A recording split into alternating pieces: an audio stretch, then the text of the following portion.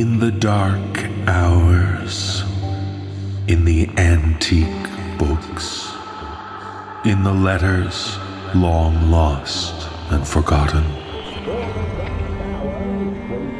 there are tales of horror to frighten and disturb. Come, join us as we delve deep into the darkness, into the sleepless hours when you dare not close your eyes.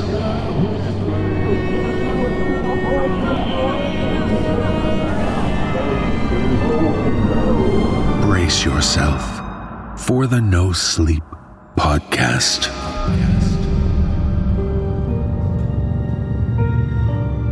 Volume 16, Chapter 7.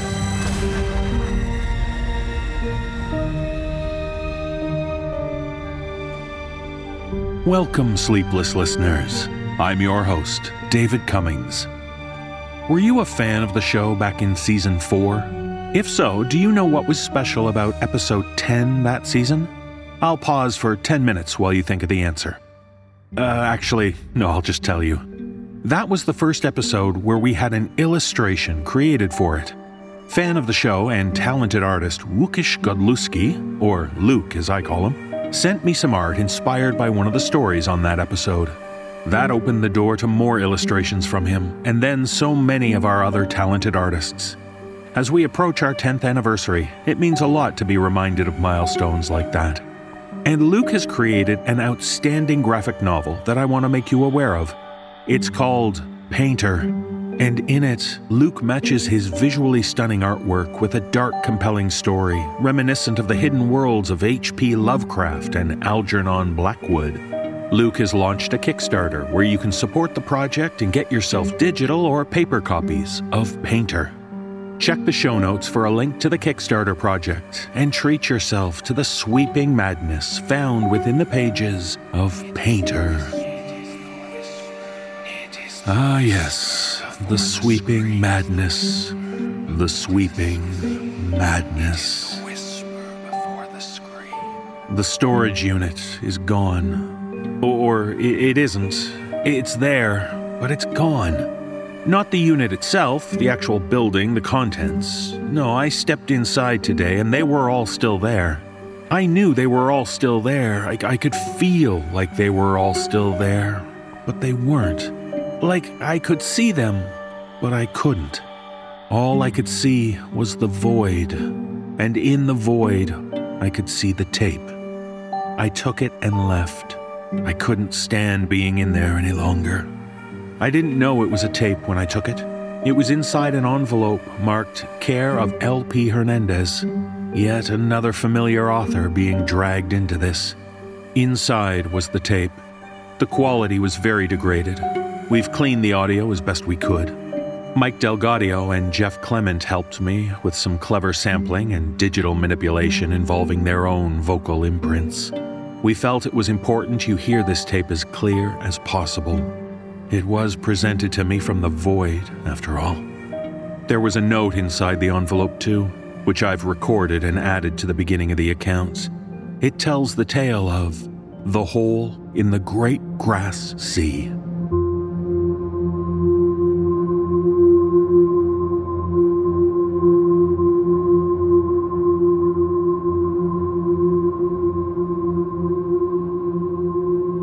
Interview with Randall Brown, geologist, pertaining to the incident on the Llano Estacado in West Texas. 23 May, 1985.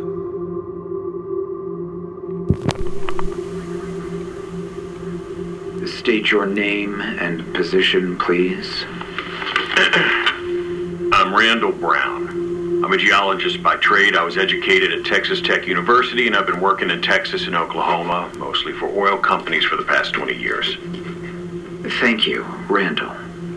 Is it okay to call you Randall? It's fine.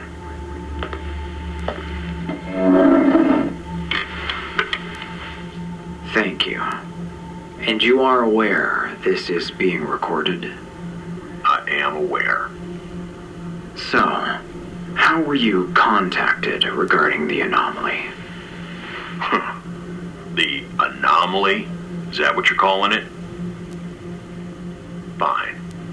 I was probably the only geologist within 50 miles at the time, wrapping up a job near Seminole. I have no idea how you or they tracked down my hotel room, but it was not a pleasant conversation. That is to say, I did not feel as if I had much choice in the matter. What were you told? Only that my expertise was required. Emphasis on required. I was intrigued with what little information was given, but forgive me, I don't recall the specifics. From the time you were contacted? It was the same day, a couple hours later. I was picked up by a man in a black sedan. He said little on the drive. I don't know if he was part of the team, but I didn't see him again after that day. What happened then?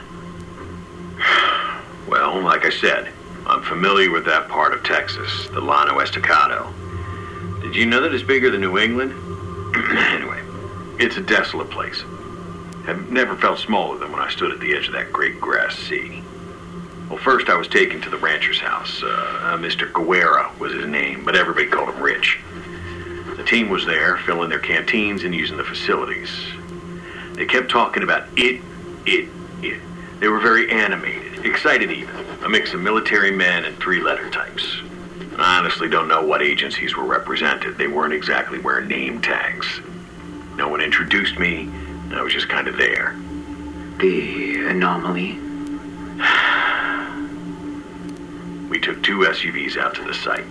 Mr. Guerra had about 500 acres, and this was in a far-flung corner of the property. I caught bits and pieces of the story on the drive. Above the anomaly, there was a long, dead tree. The climate is more conducive to desert foliage outside of the occasional mesquite.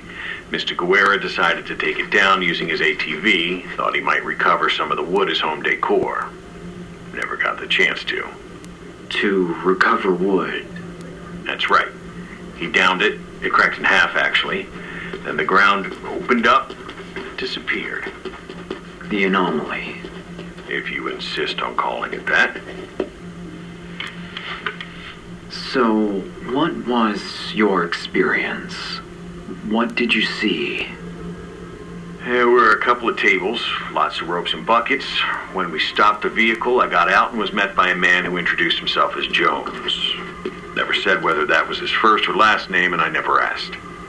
He seemed to be managing the project. He gave me rough expectations for my job, analyzing what was brought out of the hole and what would be in future experiments. And then he brought me to it.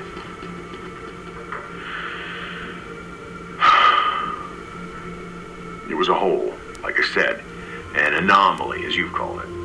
It was about 10 feet in diameter, almost a perfect circle, like it was cut by precise instruments, by a, I don't know, god?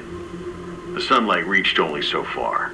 Then it was just darkness. To call it a hole doesn't capture the feeling of it. It was the wrongness of it, the perfect symmetry, and the feeling that it shouldn't be there.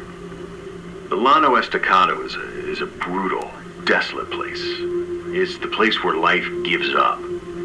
I described it as a sea, and that's exactly how it feels. Like you're in a shallow, brown sea that slowly rises to the west, interrupted here and there by the corpse of something that sprung up during a wet season only to spend the next decade withering. And there's this hole, this perfect circle carved out of the earth. From what I gathered, based on the conversations at that moment, they didn't know how deep it was. What had been figured out to that point? Just that. They couldn't find the bottom. There were professionals there, but I was the closest thing to a scientist. Mr. Guerra had a few days alone with it. His homegrown experiments were on par with what the team had managed to come up with. He tossed in rocks to start, then bricks. He heard nothing, no sound of impact. So he lugged a broken ice chest out to the hole and tipped that in as well. Still nothing. Just the whistle of that 100-pound cube descending into darkness. Next was the fishing line. Mr. Guerra had been deep-sea fishing off Baja a few times. Not for many years, but he had plenty of line. His experiment was actually pretty clever. He smeared some sort of gel on the bottom of a lure and buffered it in case it brushed up against the side of the hole, reasoning that if it reached the bottom, it would attract some detritus. He estimated he dropped about 1,000 meters of line into the hole. Nothing. He tied that line onto another, more than doubling its length. Still nothing. A couple of conversations in town followed. A grainy picture of Mr. Guerra standing next to the hole, pointing at it in the weekly newspaper. The next day, the suits show up, and the road to his property is closed for construction. And the men? What have they done? Well, it wasn't much better. Dropped in bigger stuff in the first day. The military guys were trying to wring some military use from it. The three-letter types kept walking to the edge of it, hands on their hips, shaking their heads. It was as if at the moment they turned their backs to it, they forgot it existed.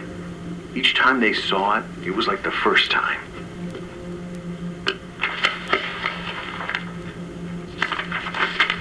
Okay, great.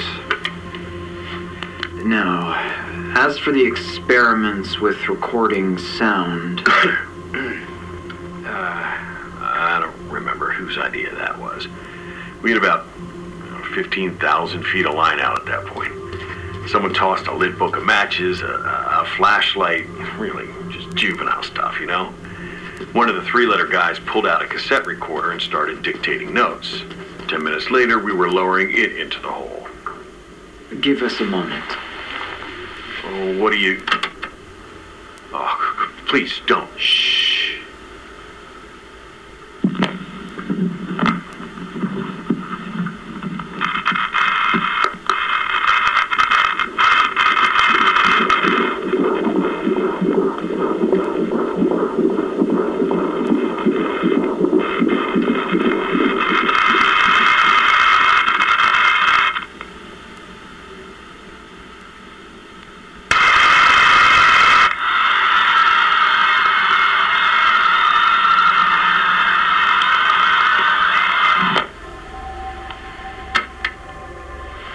What do you make of that?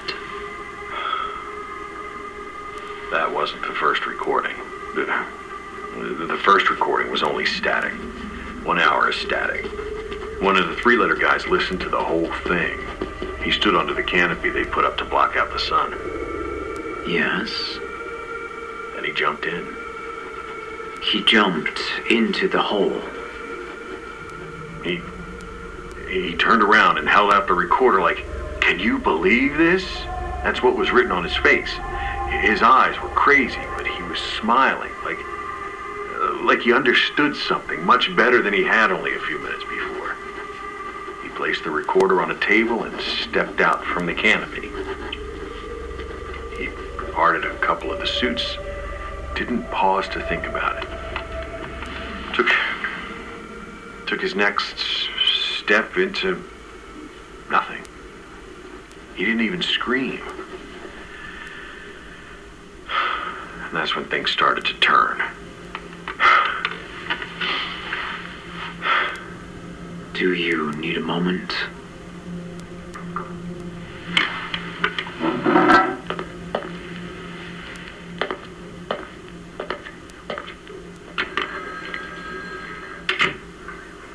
We're nothing. Nothing. Nothing.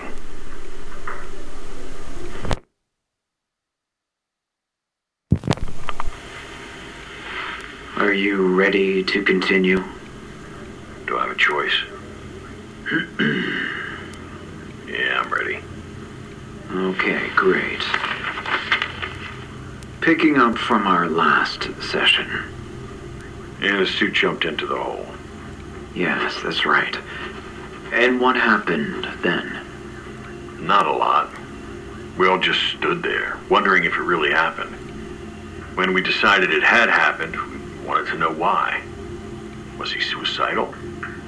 One of the other suits knew him. He was pretty shaken up about it. Told us the man had just had a baby. He was moving up in whatever agency they worked for. Was well liked. I don't imagine there was an obituary for her. Certainly wasn't an investigation. Once the confusion passed and his co-worker was escorted off the property, the mood shifted. They were excited. The military guys especially. You said it wasn't the first recording. The screaming? Yes, the screaming. Although we're not sure that's what it is. When was the second tape recorded? The next day. It was the evening after he jumped. I think the adrenaline dump that followed the incident left us all feeling pretty ragged. We drove back to Mr. Guerra's house. I'm not sure if he was paid to host us or, like me, didn't have a choice in it. We camped in the house, a few on the porch outside. I brought a bucket of soil and rocks with me, but there wasn't a good place to analyze it. I fell asleep in a rocking chair without realizing it. Everyone crashed. A little after sunrise, my bladder and the rising chatter in the room forced me to open my eyes. The military guys were checking each room in the house. They were on edge and not speaking. Apparently, one of their guys took off during the night, and the tracks indicated he went back to the anomaly. There wasn't enough room in the remaining SUV to transport us all at once, so I went in the second group back to the site. They found the recorder on the table under the canopy. Fishing line wrapped around it again. No sign of the military guy. They were playing it when I arrived. The sound you heard was about 15 minutes in. At that point, the recorder would have been several thousand feet down. The thickness of the Earth's crust varies throughout the planet, which can impact the temperatures you would encounter. It never seemed hot enough to damage the instruments. That might just be because it isn't just a hole, in my estimation. What is it? Well, it's an anomaly, isn't it? I'm asking for your professional opinion. Professionally, I'm a geologist. What I found in the buckets wasn't all that interesting. Everything you would expect to find in a hole that deep in that part of Texas. Your non-professional opinion, then? My non-professional opinion is that I'm not qualified to speak about it. I can tell you what was said. I can tell you how most of them died. I can't say why. I don't think they all had the same experience. What happened to him? The military man? Jumped, as far as I know. That was a consensus within the group. They splintered then. The two remaining military officers and the suits. I was the odd man out, so I mostly kept to myself. I think they were all a little scared that they would somehow inherit blame for two deaths.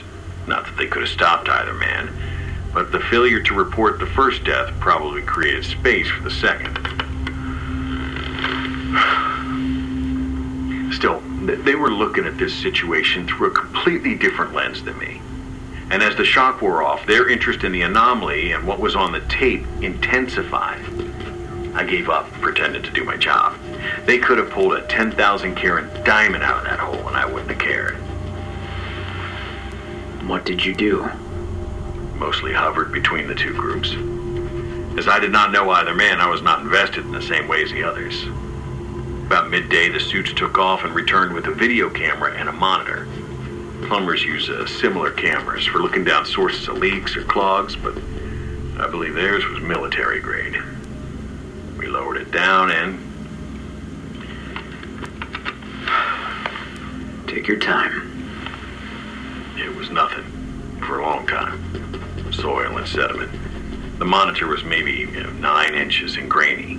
It was almost like watching television static. 1,000 feet down. 2,000. I might have been the only person to notice. Notice what? The walls. The walls were scored. Not the whole way, but here and there. It was obvious to me that these were from fingers, from hands grasping for purchase. One of the jumpers, or both of them. What a way to go, you know? Plummeting through darkness and never knowing which thought, which breath will be your last, if any. What's worse to think about is... Is what? There's a part of me that thinks it doesn't end. How's that? The hole, the anomaly. I can only understand it through my 47 years on this planet, my education and my job experience. None of that can frame it. It's not a hole. And if it's not a hole, if it's something else, well, the possibility exists. What possibility? That they're still falling. They're falling in darkness. You can't sleep, you can't rest or even think beyond the rush of wind past your face. You'd go insane. Absolutely. It would drive you insane, and that would be the surest respite.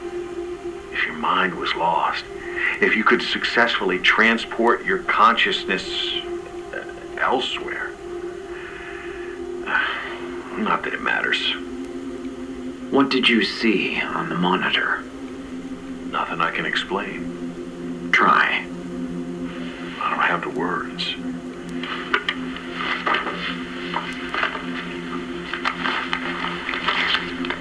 You mentioned there was no investigation.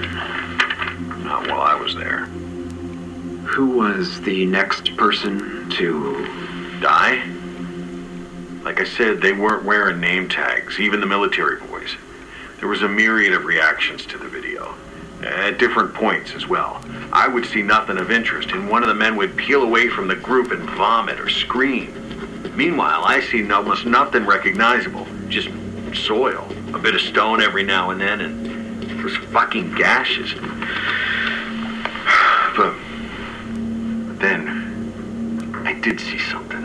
Maybe 10,000 feet down at that point. There were only 3 of us left around the monitor. What did you see?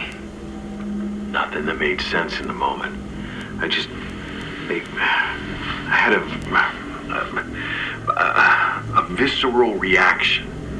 I saw it, something, whatever it was, and I compartmentalized it all at once. I walked away. My brain felt too big for my skull. Can you try to describe it? It's very important. Who are you with again? I am not permitted to disclose. Why is it important? How do you mean? The men are gone. They're either dead or I don't know. So, why does it matter? Plant another tree over it, I say. Good luck filling it. That'll never happen. Why? You know why. Have you been there? If you spend more than a handful of minutes there, you will understand. You don't have to jump in to know it's not from this world. What do you mean? It's a mistake. It's something left over. Left over? I don't know. I really don't. I think about it, I try to work it out, and then my thoughts spiral. Randall, you're the only person with first-hand knowledge of what happened out there. That's incredibly valuable to us, to the people in the field. The military officers? You're the only person with first-hand knowledge. You still have people out there? Of course. Has anyone else died? I am not going to comment on that. I'll try to organize my thoughts. But to eliminate some of your anxiety, I'll offer my recommendations now. Leave it alone. Throw a giant manhole cover over it, put up an electric fence. There's no military benefit to it. And if you've got scientists out there now, I'm guessing they're the wrong kind. So, what happened after the video? The Jones man left with one of the suits. They were talking about lowering an animal into the hole, a mouse or something. Like I said, there wasn't a lot of art to it. They were like kids. A couple of hours later, Jones is back with a man in shackles. Didn't look like he'd seen the sun much, and he had some bruises on his arms and neck, blood on his lip that was only just beginning to scab over. I've heard of FBI black sites around the country and elsewhere in the world, especially former Soviet republics. I wouldn't have guessed there would have been one here in West Texas near the New Mexico border. That was truly terrifying. How many men were there? 7 or so. 8 with the new guy. He didn't say anything. He didn't seem to be all there. All of a sudden, there's a ton of rope and some sling contraption. They didn't really give him any guidance, no instructions. They just start lowering him into the hole. Can I ask you a question? Of course. Am I under arrest? Of course not. Am I free to go? No. What happens if I try to leave? You won't. When can I leave? Tell me about the man. What happened to him? They lowered him into the hole a couple thousand feet. No concern about the oxygen? I don't think they cared. But it wasn't the lack of oxygen that killed him. What did? He did. After we brought him back to the surface, he was manic is the best word I could think of. But he looked healthy. His lip wound was healed, his bruises were gone, he looked younger even. They removed him from the sling, though his wrists were still shackled, and they peppered him with questions, but he couldn't hear them. He had the biggest smile on his face. I mean, it looked painful. He was free of the sling for maybe 20 seconds, and then he sort of came to. Shook his head like he was waking up from a dream. He looked at all those leering faces, elbowed Jones in the ribs, and bolted for the hole. Last I saw of him was the back of his head as he dropped in. In the midst of the confusion that followed his suicide, one of the suits broke away from the group. Just sat there, legs dangling over the hole. When the video was playing on the monitor, he had the most unusual reaction. He started crying. Shit, I found the screaming less upsetting. He just touched the crucifix on his neck and wept.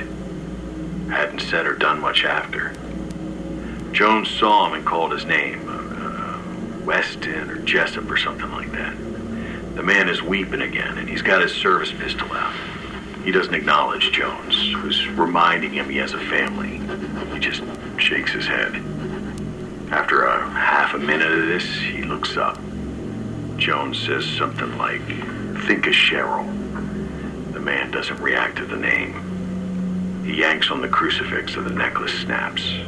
Holds it in front of his face so it catches the sunlight. Jones is still talking to him, and he's still not acknowledging. Finally, he says something like, "It's a lie." He tossed the crucifix into the hole, put the pistol to his temple, and painted the grass with the contents of his skull. He keeled over, and the weight of his legs pulled his body into the hole. Are you suggesting there is a religious component to this? Is that what inspired him? Possibly, but that depends on the person. A very religious person might have a hard time coping, depending on what he saw or experienced. Can I have like a cold Dr. Pepper? I'm sorry, man. I blocked a lot of this, but I can still see him blowing his fucking brains out. Yes, it's probably time for a break. I do want to get back to what you saw on the monitor.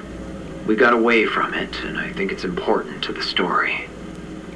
I'll do my best.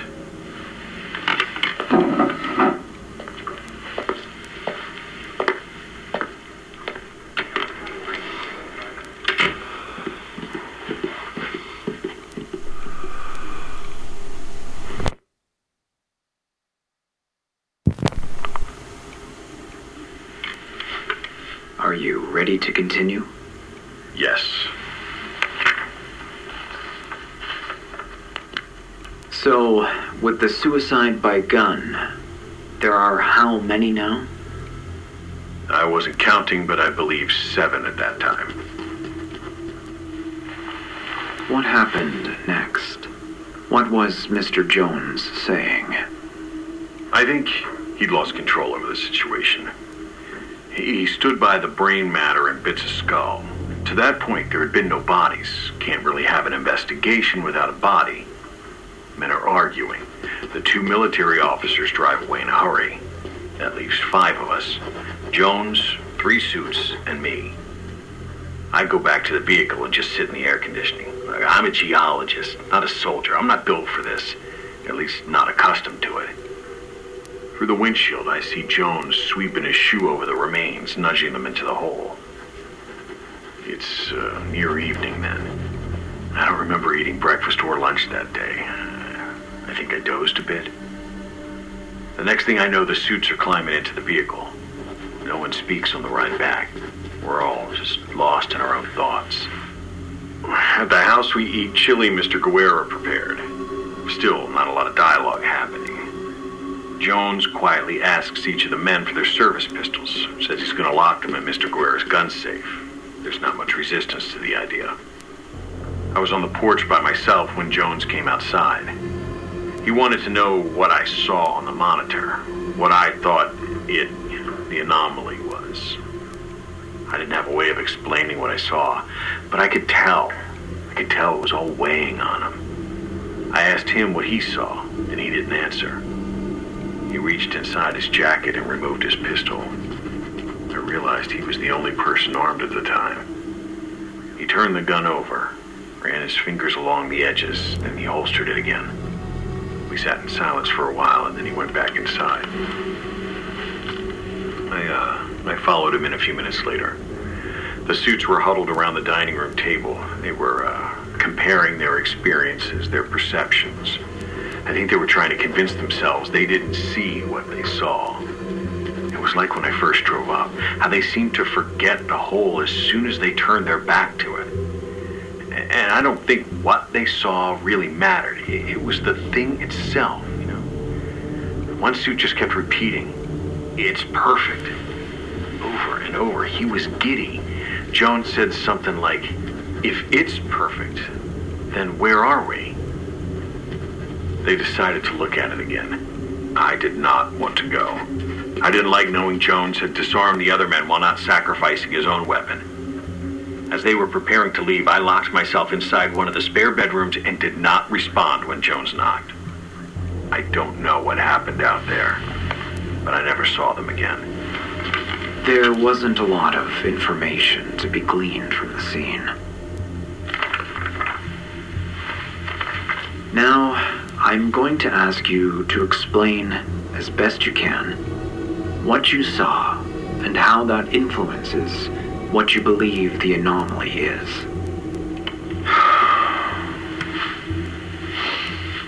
It was a glimpse, a fleeting glimpse of something else. To even say another reality, it misses the mark. Imagine how disorienting it would be if you plucked one of our ancestors, mankind I mean, and dropped him in the middle of Times Square. I already feel like I'm failing at explaining it. I thought of an analogy, but it keeps growing the more you think about it. Oh, okay. You're making a sandwich. You gather all of the ingredients, the meat, the cheese, tomato, lettuce, bread, of course. And in the process of making the sandwich, the slicing of the tomatoes, the tearing of the lettuce into strips, there's debris left on the cutting board. Crumbs, a few flecks of meat and cheese, right? You slide these off the cutting board and into the trash can. I'm not following. It's not part of the sandwich. It's what's left behind when the sandwich was made. It just sits in the bottom of the trash bag. The meat rotting, the cheese drying, the bread molding. It attracts flies, and the flies lay their eggs in there in the moist darkness. The larvae feast on the putrescence, grow fat from it. It's chaos, this place, this darkness. It was never intended to grow life the way it did. It was a mistake, you see? You're saying... This hole, this thing, it's just a window. And our reality, small and insignificant, grew in the darkness at the bottom of the trash bag. It was never meant to be. The chaos, the brutality of nature, their mistakes. There is no God watching us. So the sun and all the planets, the universe. It's just the crumbs. It's the leftovers. And the anomaly. The thing is it's like a pinhole through the trash bag. It's not supposed to be this way. We aren't supposed to suffer, to have to kill to survive. We are the flies, and we will never escape. That's a lot to take in. But, Randall, I am happy. I enjoy my job. I love my family. Those men did too, until they saw it. Until they saw what could have been, but never was. Some saw different things. That's what the screaming was, I think. It's like when you're doing the dishes and pull the plug and all the nasty stuff collects in the drain. I think the screams were our stuff at the bottom of the drain. If you'd seen it, you'd know. It's been 3 days since I was there, and it's all I fucking think about. The other place. I know why the men jumped. They were hoping to reach it. But we will never reach it. What makes you say that? Are they trying? The men in the field right now, are they trying to reach it? What if they are? I'm just a geologist. I can only guess. What would you do if the thing that you threw away, that was festering in the darkness and all of its chaos and suffering and disease, showed up at your doorstep and wanted in? I don't know, Randall. You would ensure it never happened again. By doing what? I guess we'll find out.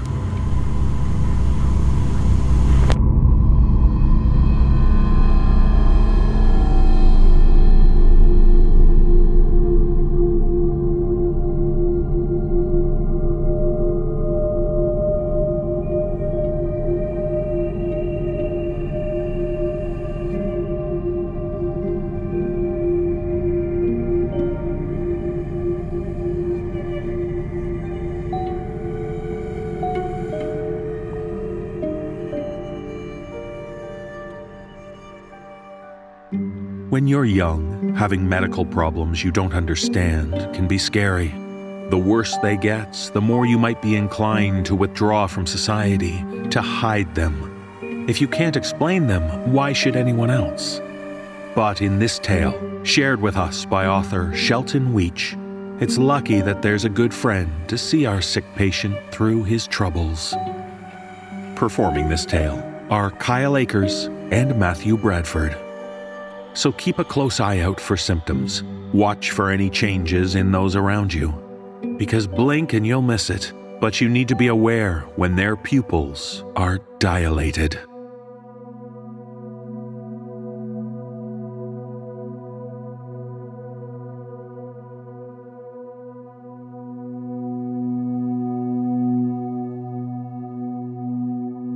I could tell that Ben was having trouble with his eyes.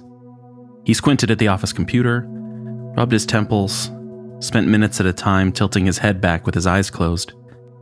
When his customers called, he talked with his nose pressed so close to the screen that he ran the risk of smudging it. His concern for his vision grew to the point that his palms left sweaty pools wherever they touched, and people were starting to talk. Ben and I were friends. We'd met at work a couple years previous and had quickly bonded over a shared love for heist movies and nachos. We were comfortable enough with each other that one day in the break room I suggested that he go see an optometrist. He shrugged it off, said that he'd opted out of vision insurance that year and couldn't afford it. But Ben's problems persisted. He started calling in sick. I wondered if his job would be at risk. He had a set client list after all, and it was a difficult thing to have someone fill in while he was out. Through it all, Ben's health seemed to take a dive. His face grew pale, like bread mold. The way he rubbed at his temples, he could have worn holes into them with his thumbs. His cheekbones were growing more prominent, and his clothes hanged off of him more loosely. his appetite clearly a casualty of his headaches. Before all this, he had been a fit guy in his late 20s. So it grieved me to see him waste away like this. I raised the possibility of asking folks around the office to pitch in for an eye exam, but Ben waved me off. No charity, he said.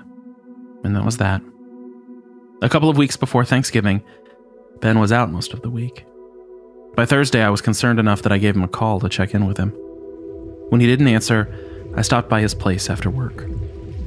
He lived in a brick building in the older part of town.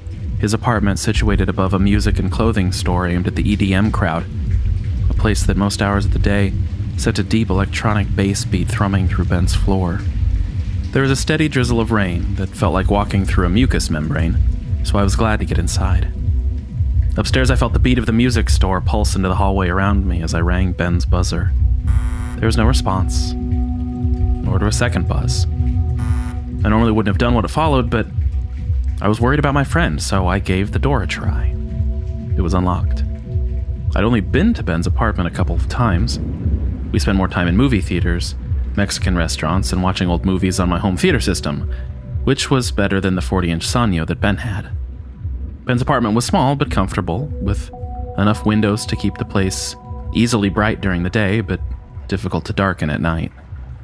Even with the shades pulled, the streetlights were practically at the same level as the windows, and their cold, orange light snuck its way inside. It was darker than that now. Ben had duct-taped flannel sheets to the corners of the window frame. None of his lamps or lights were on. As my own eyes adjusted to the dim, I made out the pile of dirty dishes in the sink, the dirty clothing on the floor. The place smelled like the daycare center my mother used to work at. A combination of overripe fruit, baby powder, and vomit. Ben?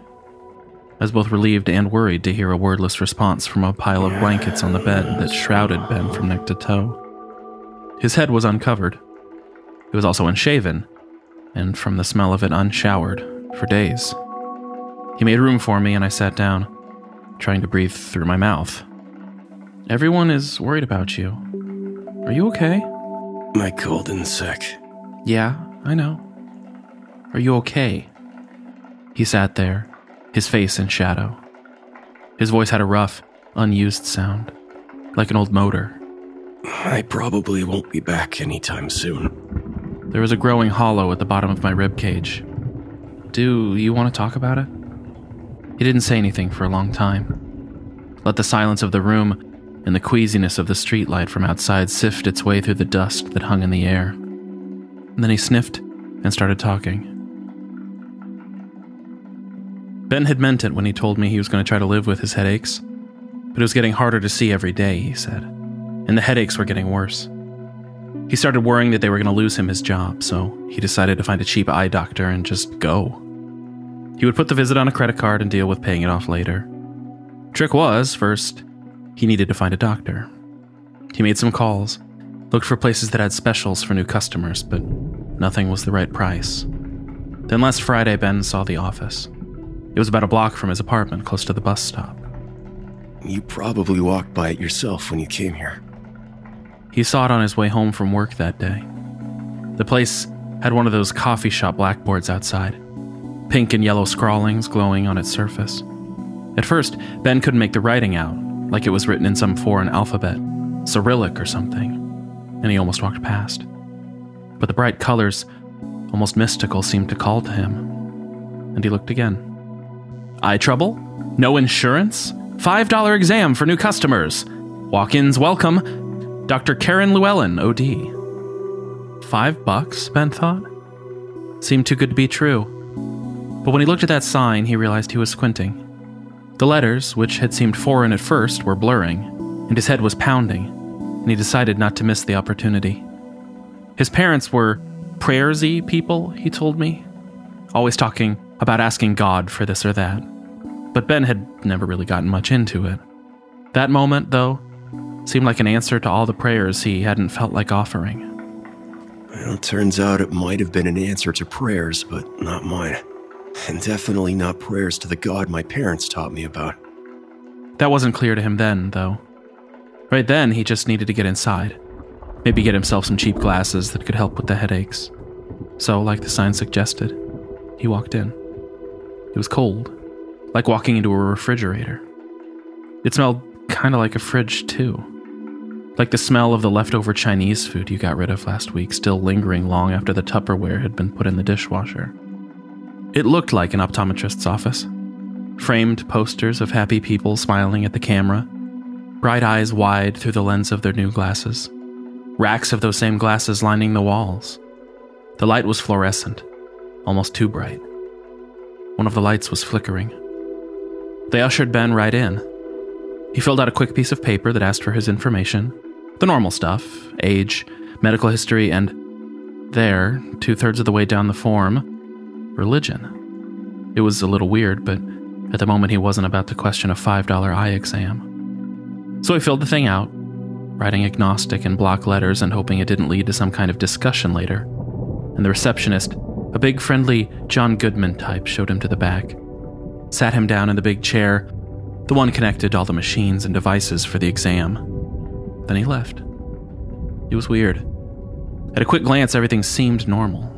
Just about what you'd expect from an optometrist's office. Except for little details. The fluorescent lights were just barely too bright, and one was flickering rhythmically. The chair he was sitting in looked like a normal chair, but there were Velcro straps on the arms. The eye chart was too far away to see clearly, but he could have sworn some of the letters weren't letters at all. They looked like Viking-style runes he remembered from a National Geographic special he'd watched a few years back. Just about the only normal thing was the bossa nova elevator music coming out of the tiny speakers in the ceiling. Then the doctor came in. Dr. Karen Llewellyn. She was short and thin. Too thin, Ben thought. Her hair was pulled back into a ponytail. And it looked like the act pulled the rest of the skin on her forehead with it, permanently arching her eyebrows. Her eyes were almost too small for her slender face. She looked tired, but intense. Ben felt like she was looking right into him. She was friendly and efficient.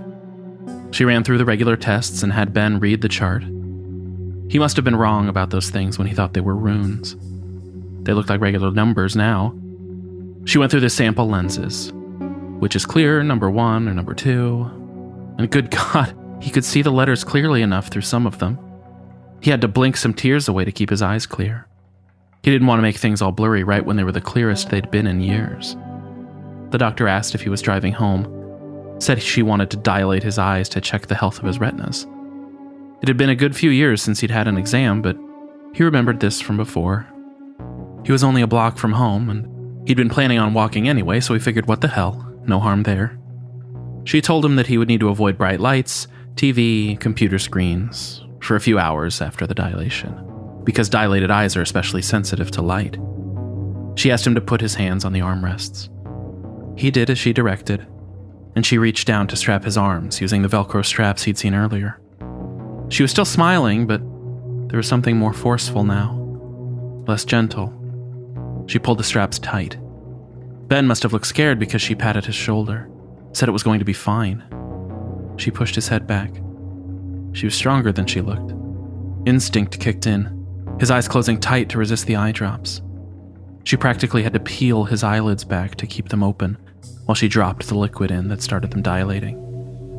She said it might sting, and that's about when he started to panic, but it was too late. She was too strong, and he was strapped in. Next thing he knew, cold, stinging acid droplets splashed into his eyes, burning trails down his cheeks. She left him there, closed the door while he shouted and screamed and begged. Those straps were the strongest Velcro he'd ever experienced. Like Velcro and superglue got together and, well, stayed together. He bucked and kicked, squirmed and yelled himself hoarse, but no matter how hard he pulled, he couldn't get himself out of that chair. I'm not sure how long I was strapped there. 5 minutes, 15, an hour. Time is squishy when stuff like that happens. Hours can fly by.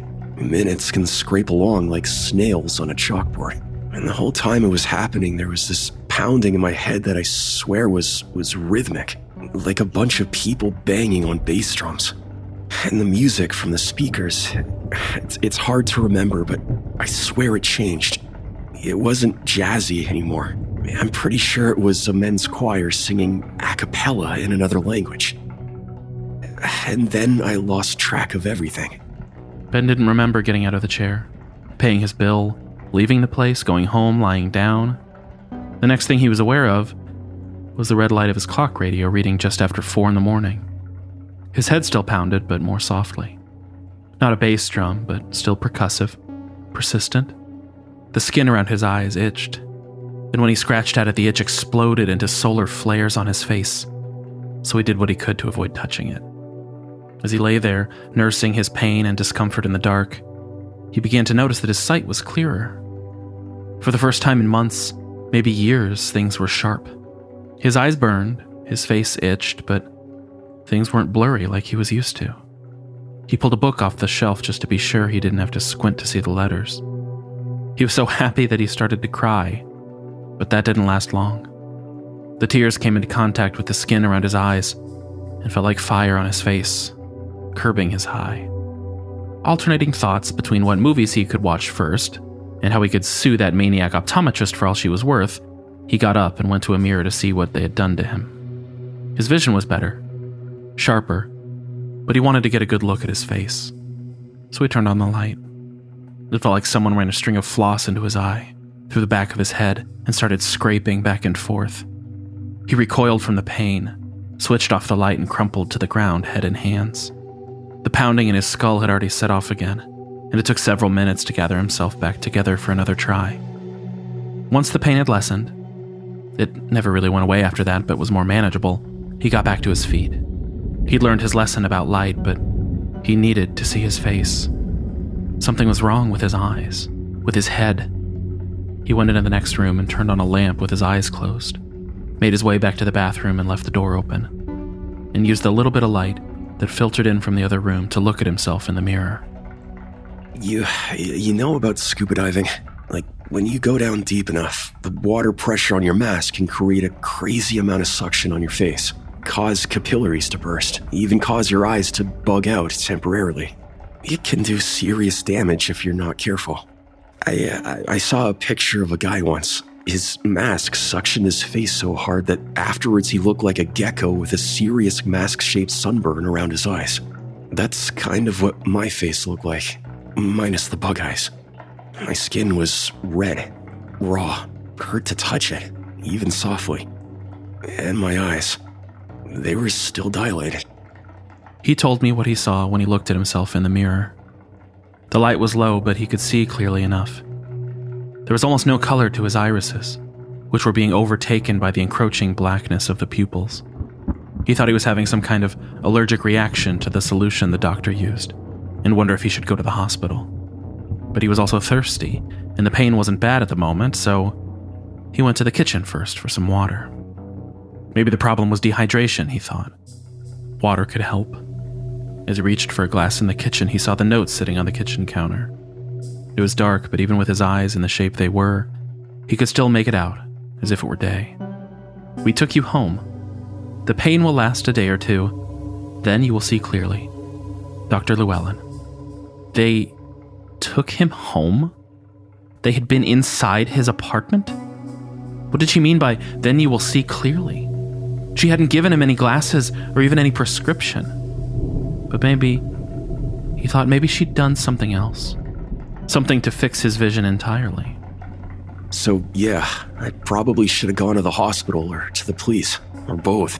It may have occurred to me that she might have been wrong or flat out lying, but I ignored those instincts. Man, I was so desperate. And in spite of how much pain I was in, I was hopeful that the pain, all the pain, would be over soon. That had been Saturday. The pain wasn't gone by Sunday. If anything, it was worse. The beating in Ben's head was more forceful, insistent, and his eyes seemed like they were even more sensitive to light than they had been a day ago. On Sunday night, he finally got up the courage to turn on a little light, push through the pain, check things out again. The rawness around his skin was starting to heal, so that was good at least. But the eyes themselves? He wasn't sure. But it seemed like there was less color in the iris than there had been before. Like the little black hole of his dilated pupil was expanding, consuming everything around it. He tried looking up Dr. Llewellyn online to see about giving her a call, but none of his searches turned up anything. He considered going outside, walking down the street to her office, but when he thought of going outside, dealing with the lights, even the street lights in the evening, the thought made him dizzy, and he decided to give it one more day. She said the pain would last a day or two, so he'd give her at least that. On Monday, the pain was still bad enough that Ben called out sick, and when he looked at his eyes again, there wasn't any color left. Completely gone, just white eyes with a black pupil like a cartoon character. His eyes were still dilating, and they weren't showing any signs of stopping. It was time to go to the emergency room, to have his eyes checked out by a professional. Ben put on a coat, started to head out the door. The minute he put his hand on the doorknob, the headaches, the beating pain intensified. Razor wire ran back and forth across his nerves, and the next thing he was aware of was waking on the floor, nose bloody, chin covered in dried vomit. He checked his phone and saw it was 2 hours later. If he couldn't get himself to the hospital, he would need an ambulance. So he went to dial 911, but as he did, the same pain began to rise again. He dropped the phone, and the pain stopped. He went to pick up the phone to try again, but as soon as he reached for it, he felt the pain begin to rise, like a dog raising its hackles. He pulled his hand back and the pain subsided. No ambulance then, he thought, feeling sick and despairing. He couldn't watch TV, couldn't read, couldn't really do anything, so he sat, head in hands, trying to think about other things. He ate and drank, but just barely. Occasionally, he thought he saw shadows flit through the apartment. They appeared here and there just out of focus, never for more than an instant. He figured they were products of the pain, hallucinations, something. Every few hours he thought of trying to pick up the phone again and call for help. But each time he did, the pain flared and didn't go away until he banished the thought. On Tuesday night, the shadows reappeared. The ones he thought he'd seen zipping through the apartment, but this time, they didn't go away. He realized they weren't in the apartment. They were in his eyes. They were like the floaters in your vision. Those pieces of retina you have to blink away. Except these ones were moving, like fish.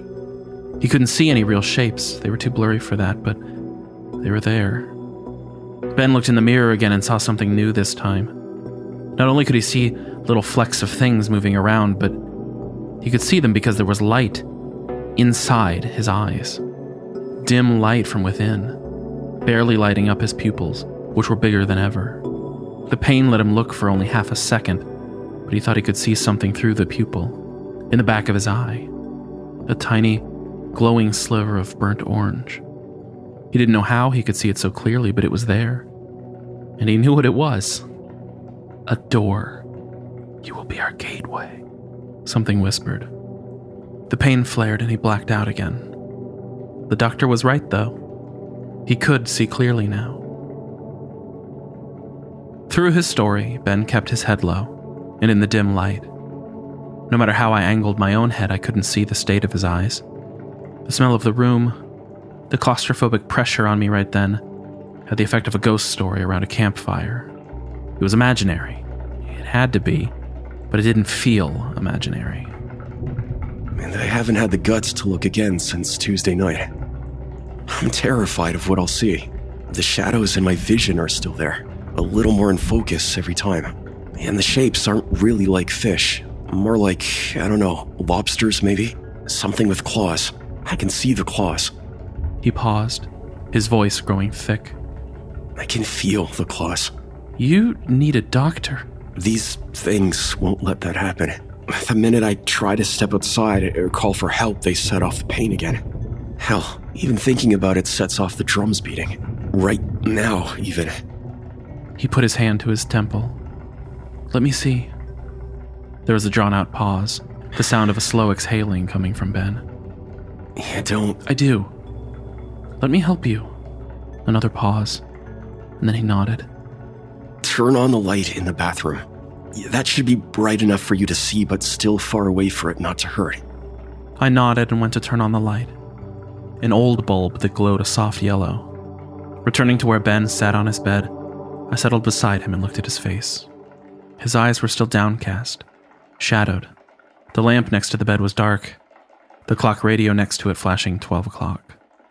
After another moment of pained silence, he turned his face up and met my gaze.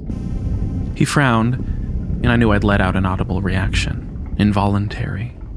But his eyes, I'd never seen anything like it. The pupils were the size of dimes, black holes that almost completely occluded any white. Keep looking. I didn't know what I was looking for, but even in the dim light I began to see it. A tiny reflection of the bathroom light in Ben's eyes. No, not a reflection. This light was a different color, more red than yellow, and flickering, but rhythmic, like a fire with a pulse beating in the back of both Ben's eyes.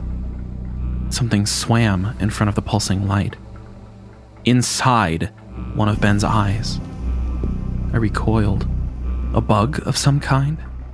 It was silhouetted in there, difficult to make out. I know. There's something in there. A parasite or something. Not parasites.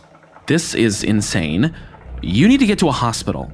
My car is parked outside. No. And we can put a blindfold or something on you to keep out the light. He was standing now, his face pained. I've told you this thing that's happening. What's ever behind it, it won't let me get help. I'm sorry about this.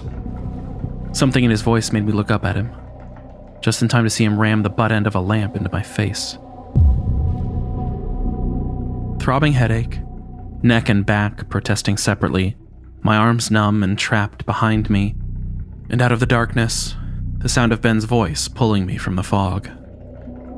I'm so sorry. It speaks to me now. It tells me things. Mostly it's in this weird language that I don't understand, but sometimes it's clear. I can't let you leave, it says. Not until it comes through the door. I was on the floor. Most of me was awake, but my tongue still seemed to be sleeping in. So I just stared. I had enough of my senses back to get a handle on my position. Ben had tied my hands behind my back. The bastard had actually tied me up, and somehow had strapped my arms to the leg of the bed in a way that kept me lying on my side. My hands and arms were completely numb. My spine seemed like it had been twisted into pretzels, and my head rang with lightning anytime I tried to move it.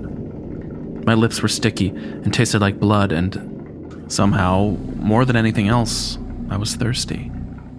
Like I'd spent the last 40 days and nights lost in a desert. Ben paced around the apartment, talking to me in a way that felt like he wasn't talking to me. I know you don't really believe me. I wish you did. I don't want any of this. This isn't my fault, you know. Whatever Dr. Llewellyn did to me is somehow letting these things, I'm pretty sure there's lots of them, thousands even, they're coming here through me somehow. And it terrifies me because I'm pretty sure when it happens, it's going to kill me and, well, probably lots of other people. And maybe somehow that will be my fault because I didn't do anything to stop it. Ben! His name alone was hard to get out. It felt like I was talking through a mouthful of cotton. I didn't mean for this to happen to you, but if I try to do anything other than what it tells me, it hurts. It hurts so much. Need a doctor.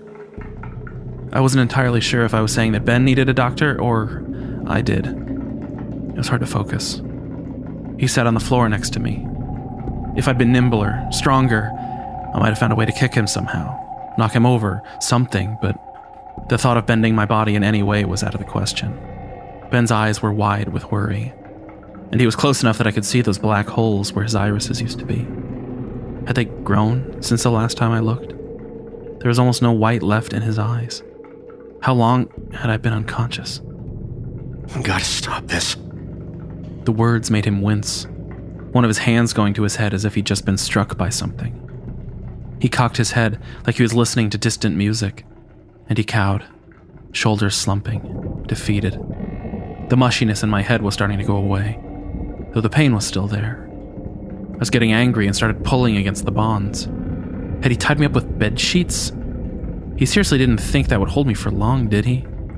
My struggle pulled him out of his funk, just enough for him to look at me. Were his pupils even bigger now? Couldn't be, I thought. Not this quickly. Ben, you have to stop this. Whatever's going on here, it has to stop. He pursed his lips, closed his eyes. He wasn't listening to me. He was listening to something else. It's going to happen soon. What's going to happen? The door. It's going to open. You keep saying that. Who's coming? That doctor? Ben shook his head and closed his eyes tight, as if he could stop this all with the force of his eyelids alone. A pair of tears escaped the blockade and crawled down his cheeks. Ben, please, untie me. We need to get you out. It's too late for that. It's too late for a lot of things. There was a long pause as he thought. His eyes closed. His mouth worked, as if it was chewing on something. Finally, Ben opened his eyes, set his jaw. But I can still make it right. He stood up and nearly bowled over, crying out in pain. Something was hurting him, but he was forcing his way through it. He steadied himself, walked to the small open kitchen, fumbled around in a drawer, and pulled out a steak knife. My heart skipped a beat, worried that he was going to come over and use it on me, but he instead went into the bathroom. Eyes closed, he turned off the light and closed the door. There were about 30 seconds of silence, and then, from behind the closed door, Ben let out a scream. Primal, terrified, anguished, but most of all, angry. I strained against the sheets that tied me. My arms were dead to all feeling, but I could still move them. I twisted my body, gritting my teeth against the streaks of pain that ran in my head, down my spine, and I managed to put myself in a better position, gaining some leverage against the bed. I pulled harder against the sheets. Ben screamed again. There was a thickness to the scream, like an infant crying to itself to the point of gagging. And there was another sound. Squelching, sharp, and wet. And I didn't want to think about what he was doing with the knife in there. I had to help him. Stop him. I twisted myself more, got my legs underneath me, and I lifted with all the strength I had left. I managed to get enough thrust against the corner of the bed to which I'd been tied, and I lifted the corner off of the floor. The movement was enough. The sheets gave way, and my arms fell free. No longer tied to me, the bed crashed down, bed legs scraping through my jeans along my calf and along my Achilles tendon. Painful enough that I lost balance. I reached out to steady myself, but my arms, still numb, couldn't support any weight, and I crumpled to the floor. The pain in my head spiked. I might have blacked out. Ben's clock still blinked 12 o'clock. There were no more screams from in the bathroom. I finally managed to stand. Darts of feeling ran in painful glimmers across my arms and hands. It was difficult to concentrate, but I forced myself to ignore the sensation, got back to my feet, went to the bathroom, reached for the light. I briefly remembered that Ben was sensitive to light, but I knew that I couldn't help him if I couldn't see what was happening. I flipped the switch. Ben sat in the bathtub, jaw slack, chest heaving. Streams of red ran down his cheeks from the glistening, meaty holes where his eyes used to be. The knife lay on the bathroom floor among red raindrops. Not far from the knife lay Ben's eyes, mostly undamaged, even after having been cut from his face. They were still noticeably eye-shaped, ended in stringy stalks, like thin, pink asparagus. I reached into my pocket to grab my phone, prepared to call 911, when I heard Ben's heartbroken voice. It didn't work. On the floor, Ben's eyes, no longer connected to anything that I could see, twitched. I looked closer and felt my stomach clench. The pupils, that ever-encroaching blackness, continued to dilate. They covered nearly half of the orb, an entire hemisphere of darkness. Some thin membrane kept the eye spherical. One of the eyes twitched again. I stared at it, transfixed. A claw, or talon of some kind, thin and sharp, was reaching through the blackness inside the eye and poking at the membrane. There was a pop and a gurgling hiss as the claw breached the tissue. It scraped on the bathroom linoleum for a moment, then withdrew back inside the eye. At that point, the blackness began to pour out of the eye through the breached membrane onto the bathroom floor, spreading like an oil spill. Except this oil spill wasn't oil. It was space. And in that ever-growing space, I could now see clearly the outline of a door, already cracked and opening wider, and something some things on the other side, clawing and hungry and ready to feast.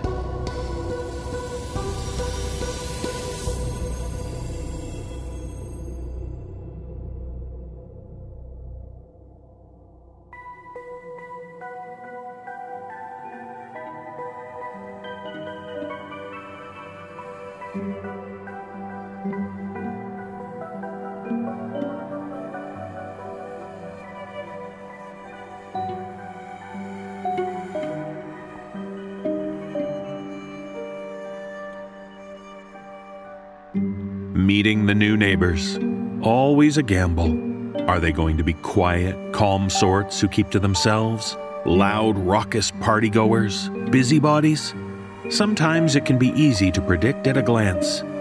But in this tale, shared with us by author J.R. Stinson, we welcome some newcomers to the neighborhood who are a little harder to pin down.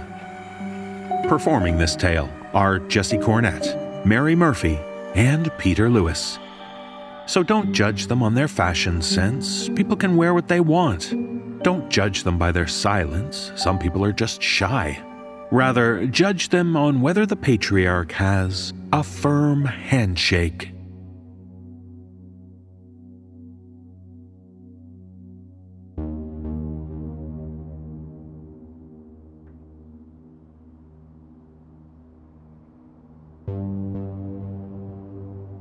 Marge! Come check this out.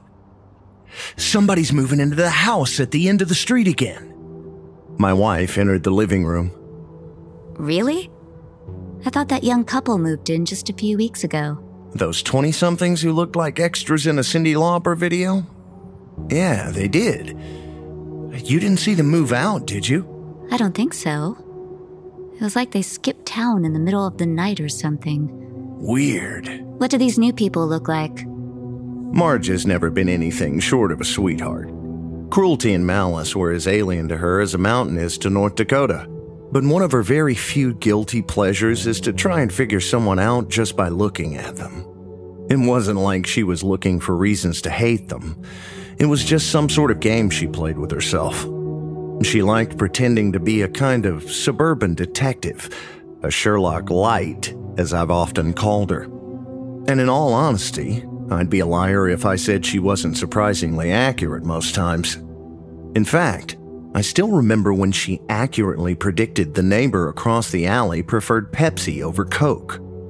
She said it was the way he carried himself as he mowed the lawn, but after weeks of pressing her, I had to accept that she would never reveal her secret. I kept my nose glued to the glass. It looks like a family, maybe early 40s, with 2 kids. How tall is the husband? What? Why? And how am I supposed to know that?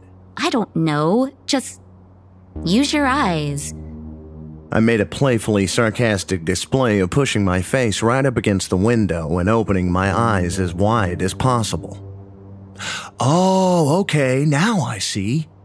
Oh yeah, he's tall, really tall, like 6'4" at least. And he's handsome too. Look at that marble jawline. Really? No, not really. Do I need to be concerned about you and this guy? Marge punched my arm with her bony knuckles. Don't even joke about that. Now come on, move over. Let the professional do her work. I shuffled out of the way and gave Marge a turn at the window. She stared intently for a while, studying the new neighbors like a house cat watching birds flit about the front yard. What? Nothing really. It's just that their clothes are kind of funny, don't you think? Look at that man's clothing. He's dressed like my father. I squeezed my head back into view of the window for a second glance, and sure enough, the husband had a dramatically outdated wardrobe. It was complete with beige pleated trousers resting high on the hips, an equally drab green wool cardigan over a button-down shirt, and a pair of thin, round, wire-frame glasses pressed firmly against his nose. Yeah, you're right. He is. And it looks like the whole family is into the retro thing, actually.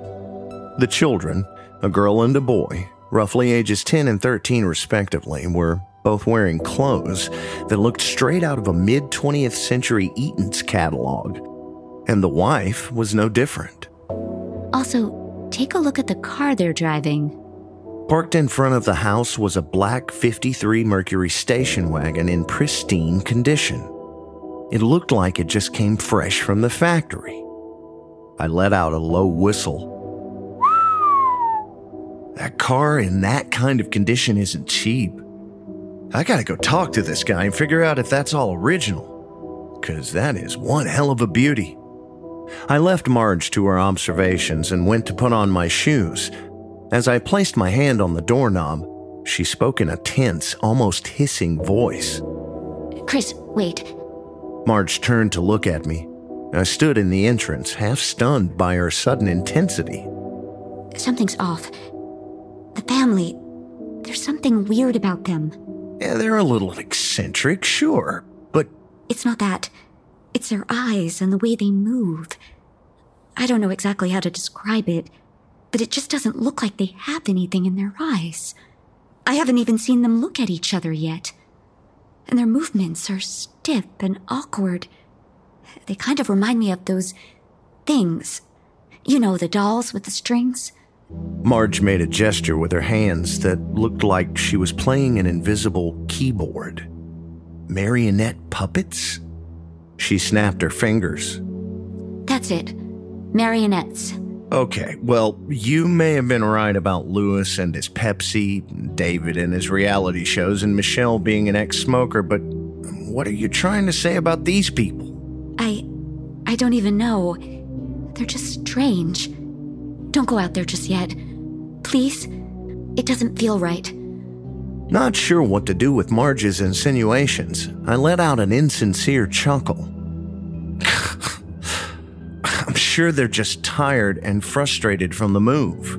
You know how exhausting that can be. Maybe a friendly neighbor is exactly what they need right now. Plus, I have an ulterior motive. If this guy's good with cars, we need some work done on ours. Maybe we can sucker him into helping by lending a hand right now. Marge watched nervously as I went out the door. I stepped onto the front porch and immediately felt the warmth of an early September afternoon, the final breaths of a dying summer. It seemed strange to me that someone would be wearing a wool sweater on such a gorgeous day, but then again, some people have poor circulation and things of that nature. And who was I to judge?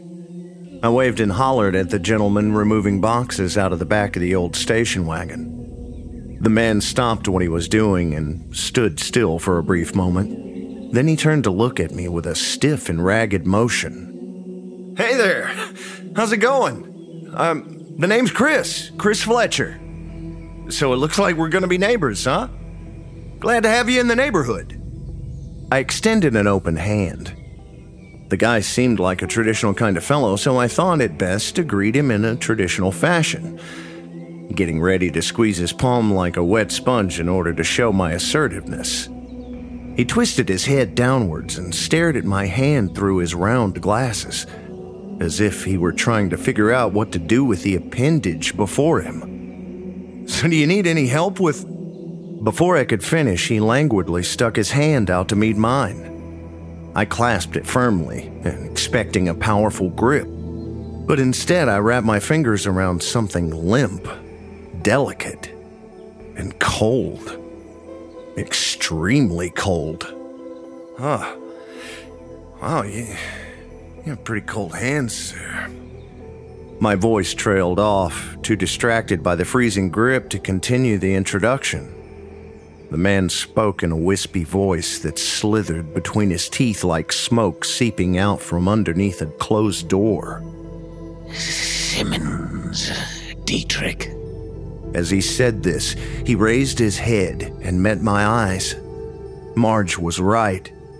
I swear to God, the man did not have any color in his eyes, just black and white, no iris, like coals in a dead fire.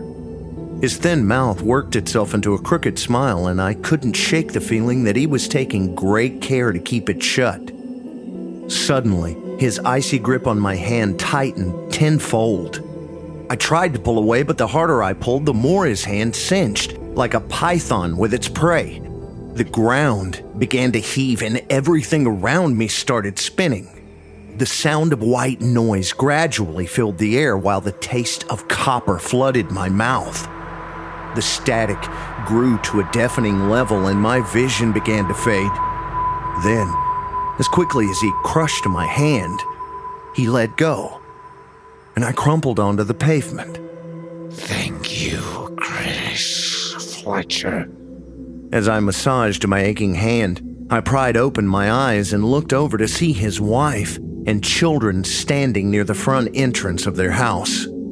They all waved in perfect synchronicity at me, each one having that same crooked, deceptive smile and the same vacuous eyes. The wife grabbed the little girl by the hand, and the three of them walked directly through the closed, solid oak door as if it weren't even there. They simply dissolved through it. My blood instantly went cold and my body began to vibrate with adrenaline.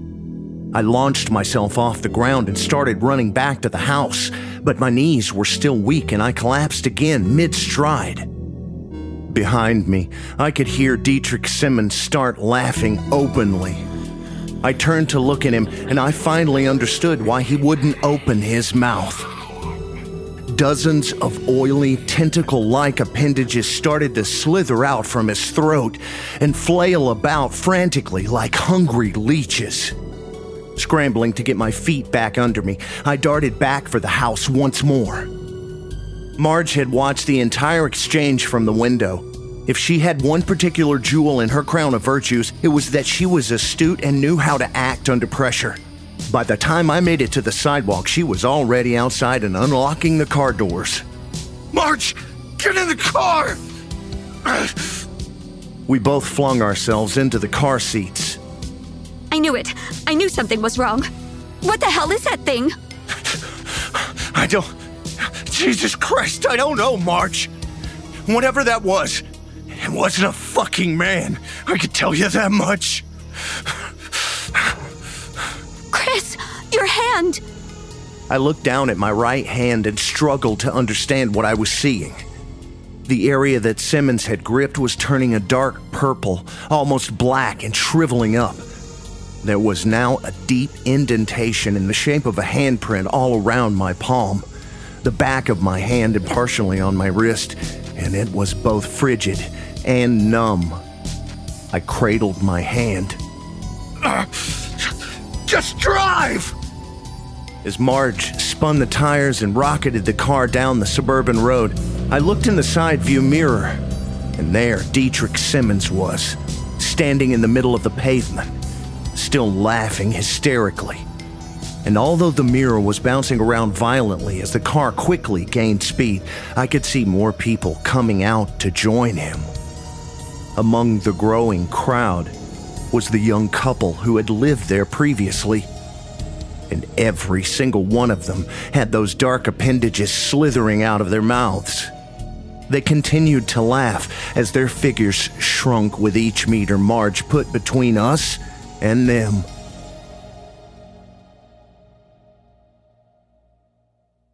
It's been just over 7 years since that incident, and my hand still has Simmons' imprint on it.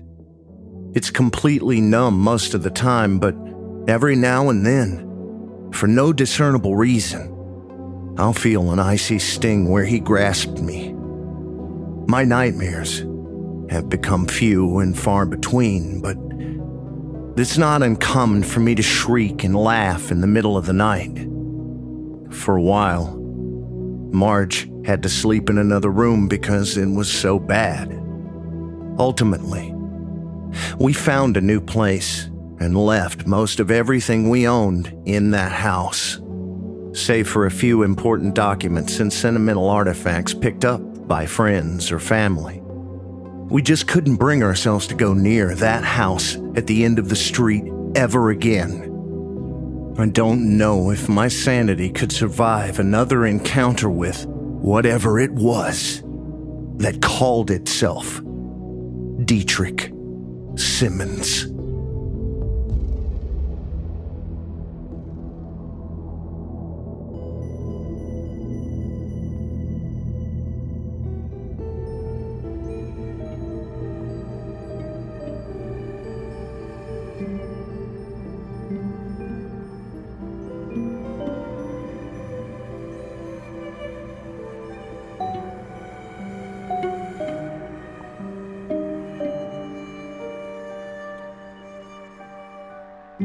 Twinkle, twinkle, little star, how I wonder what you are.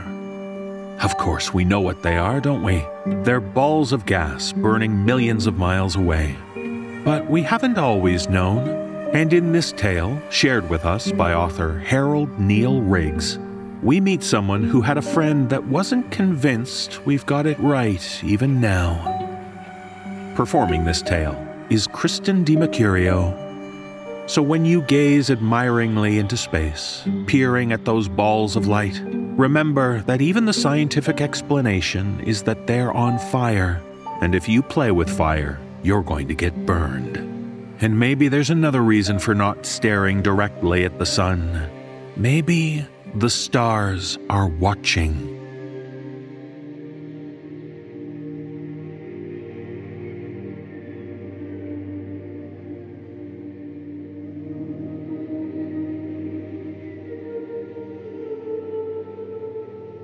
I knew a woman once who lived in an apartment building in the loudest, noisiest neighborhood, in the heart of the city. She was a witch, or something like one. By her own admission, of course. To me, she always seemed eccentric. I forget how we met. Come to think of it, I've forgotten many things about her. The cadence of her speech, the circumstances of our acquaintance, the color of her eyes, her name. But I don't think I should ever forget her entirely. She was too vivid for that, almost as though she tried to stain the lives of those she touched, so she could never be cleaned away entirely. Her apartment was a cramped, dingy thing, cluttered and piled high with books and diagrams and stones and idols and incense. She had the walls draped in veils of cloth, and gauzy curtains hung heavy in sheet after sheet over her windows. There were so many candles. I half expected her to burn down the whole building. Once I asked her how she could get away with so many flames, surprised that the smell and the smoke hadn't set off the alarms. If not in her rooms, then in those surrounding them. Magic, she had said, chuckling. I remember that laugh. She didn't laugh often. She entertained guests, or perhaps customers, at odd hours. They came to her for advice, and she would make readings. She had crystals hewn in oblong spheres, her unhatching eggs, as she called them. She said they had potential futures in them, futures that would never hatch, but by peering into the contours and bendy refractions, she could see things that would never be. And from what would never be, she could make guesses about what could be. She would read cards, but only cards of her own making. I never knew how many were in her decks. She was always adding, subtracting, or even merging cards. The Witch in Flames was divided and it became the Burning Rose and the Web Weaver. The Ocean Soul was torn to pieces, replaced by the Rising Deep, under which were the Siren of Storms, the Shelasire, the Drowning Dark, and the Fulgent Abyss. Growth of thorns, flowers, and rot flitted through her hand time and time again, and she hacked apart the cards of the Suicide King, the Dust of Graves, the Gnawing Worms, and the Unmoving Egg, again and again, to create a mosaic of dead things. Once she painted a card of dull and dark stars, bleeding away into an endless night, and she fed the entire deck to her incense candles. She painted all her cards, all the figures, and none were pleasant to look upon. She was afraid of stars. Once, after too much wine, she told me something of her past, that she had spent her life running, first from what was real, and then from what she found in the unreal. She used to have a different life, with a different name, in a different part of the country. She left that all behind, burned her old life, and left the ashes to cover her path. But something had seen her. something far above, and she swore its eyes yet lingered over her. So she came to the city, where the light and the noise and the motion drowned out the skies and bleached the night, because that way the stars couldn't see her. And it worked. For a while. We were friends. I'm almost certain of that. Thinking about her is like trying to peer into a hole. You can't see what isn't there, but you can judge what it was by the impression it left behind. And chasing those memories, those sleepless nights and hazy days, I can find my way to little fragments. I remember her cluttered apartment, the scent of spices and incense and sweat, colors and lights and fervent whispered conversation in the middle of the night. I can recall sitting with her in the late hours of an empty night. I can't recall her words, but I do remember her message. I remember smelling the wine on her breath, but there was not nearly enough to explain the way she was thinking. She had seen something, or maybe she saw the sort of nothing that bespoke something hidden, but she was certain that whatever she had seen her as well. She said cats were staring at her, that they could see the mark laid upon her in her dreams. She said bats were scared of her, that they avoided her apartment block. She told me that moths were drawn to the light of her doom and would beat themselves senseless against her windows in the summer months. The lights of her apartment flickered as she spoke, and she shivered while wrapped up in brightly colored blankets and sheets. It was spring. I remember thinking it strange that such dark notions would come as the nights were shrinking. I remember being nervous when I left her apartment. I remember looking up, seeing the moon, small and distant, partially obscured by the clouds. How similar it seemed to her unhatching eggs and their stillborn futures. I remember shivering in the night. A mist rolled into the city the next night. It was unseasonably chilly. The mists wreathed the city, dulling light and strangling buildings, slowing traffic to a crawl and muting all the sounds of life. But the morning sun didn't burn it away. Instead, it seemed to roil, swirling in eddies and currents. From a high apartment, it seemed almost like a river or lake, one with undulating, scaled things swimming just beneath the surface. My friend was distraught. She stuffed sheets and blankets around her windowsill and under her door. When I visited, she was poring over her crystals, her painted cards, her plates of scattered leaves interspersed with feeder grubs, and her collection of erratically graven bone dice. The mists were obscuring the futures, she told me. The stars would be making their move soon. The mists lingered through the night until they began to shine and shimmer. A cold snap struck the area, and where the mists had smothered the trees, streets, and buildings in a damp embrace the previous night, the cold then entombed it all in ice. Most of the trees had been budding. Many wouldn't survive the frost. The moisture in the air vanished, petrified into crystal shards that collapsed onto the ground and pavement. They clung heavy to branch and bough, sapping the life from living things. They wrapped around power lines and gnawed through insulated roofs and enveloped the city in shimmering crystal. The city was shocked by the chill and numbed by the glinting ice.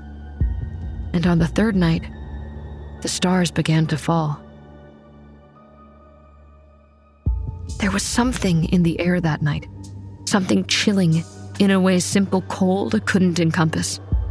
There was a sense of dread in the air, of something final looming overhead.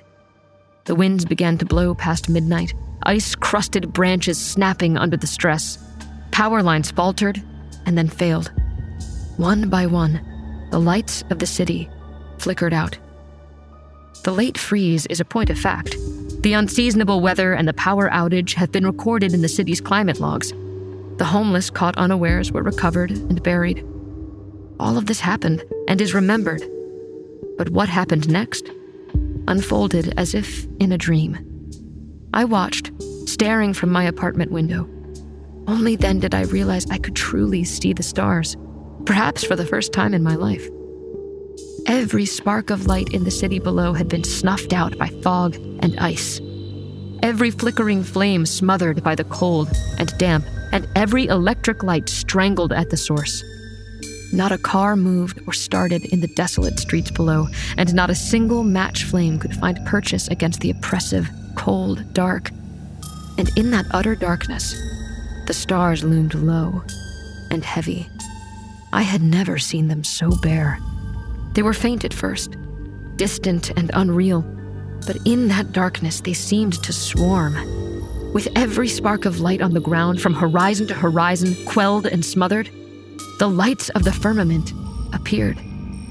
They filled the sky. Every spark of light I could recognize, Orion and Ursa Major, overwhelmed by the sprawl of millions upon millions of lights, their glow merging together into spiraling arms of nebulae. The sky was on fire, and every spark of distant light was moving. The stars started to bleed. Filaments of light began to trail downward from the brightest nexus, and soon it seemed every spark was emitting a faint, liquid line of illumination that seemed to fall down upon us. I remember shivering.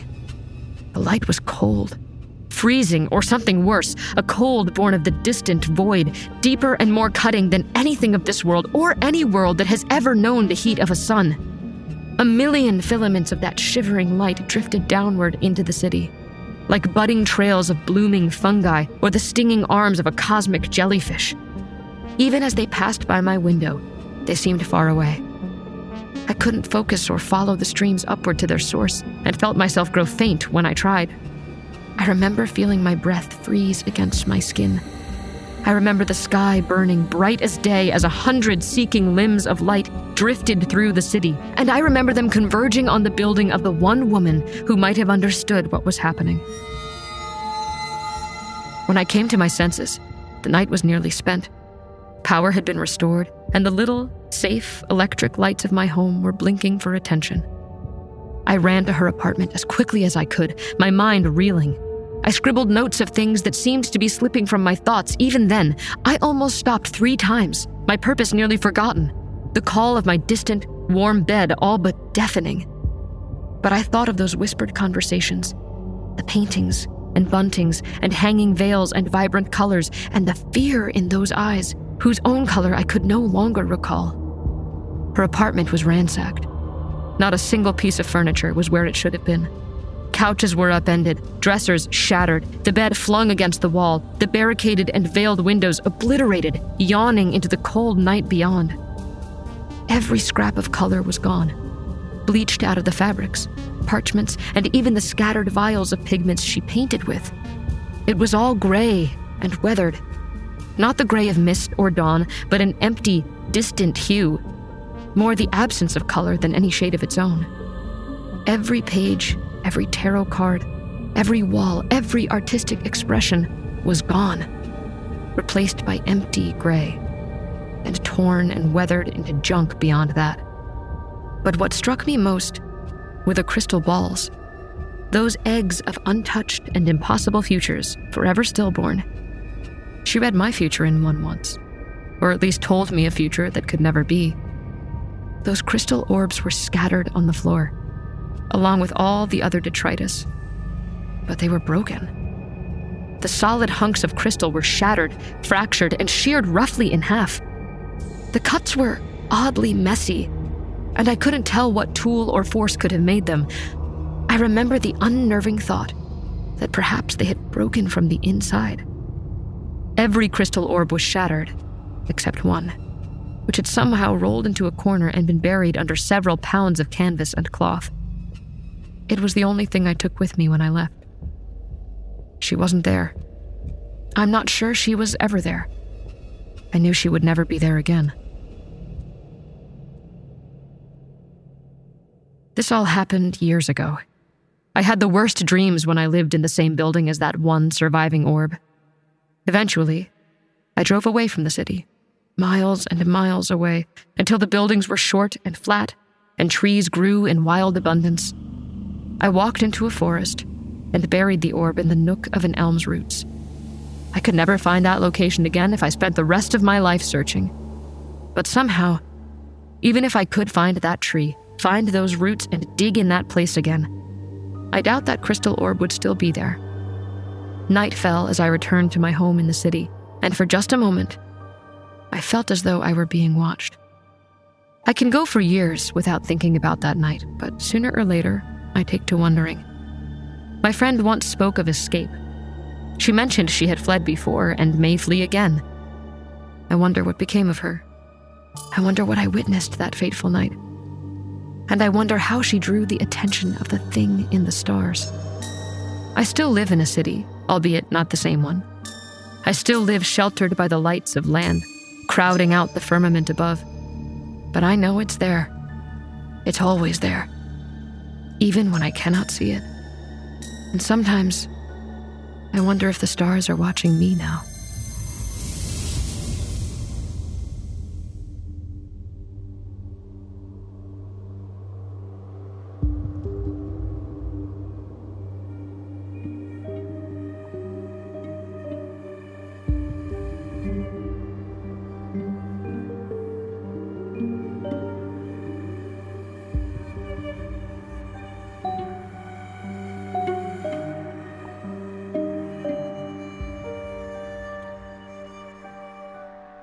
In our final tale, we join a berry farmer who's having some trouble selling his crops. Berries. Who's ever heard of anything dramatic happening with berries? Apart from the poisonous ones. But in this tale, shared with us by author Stephen M. Fletcher, we're dealing with berries that shouldn't be a problem at all. At least, if he hadn't started on the experimental treatments. Performing this tale are Atticus Jackson, Graham Rowett, Ellie Hirschman, Sarah Olivia, David Alt, and Aaron Lillis. So let's not worry too much about having our 5 a day today, and instead look into the farming of a certain fruit and why they call it a superfood. Let's take a trip to Blueberry Hill.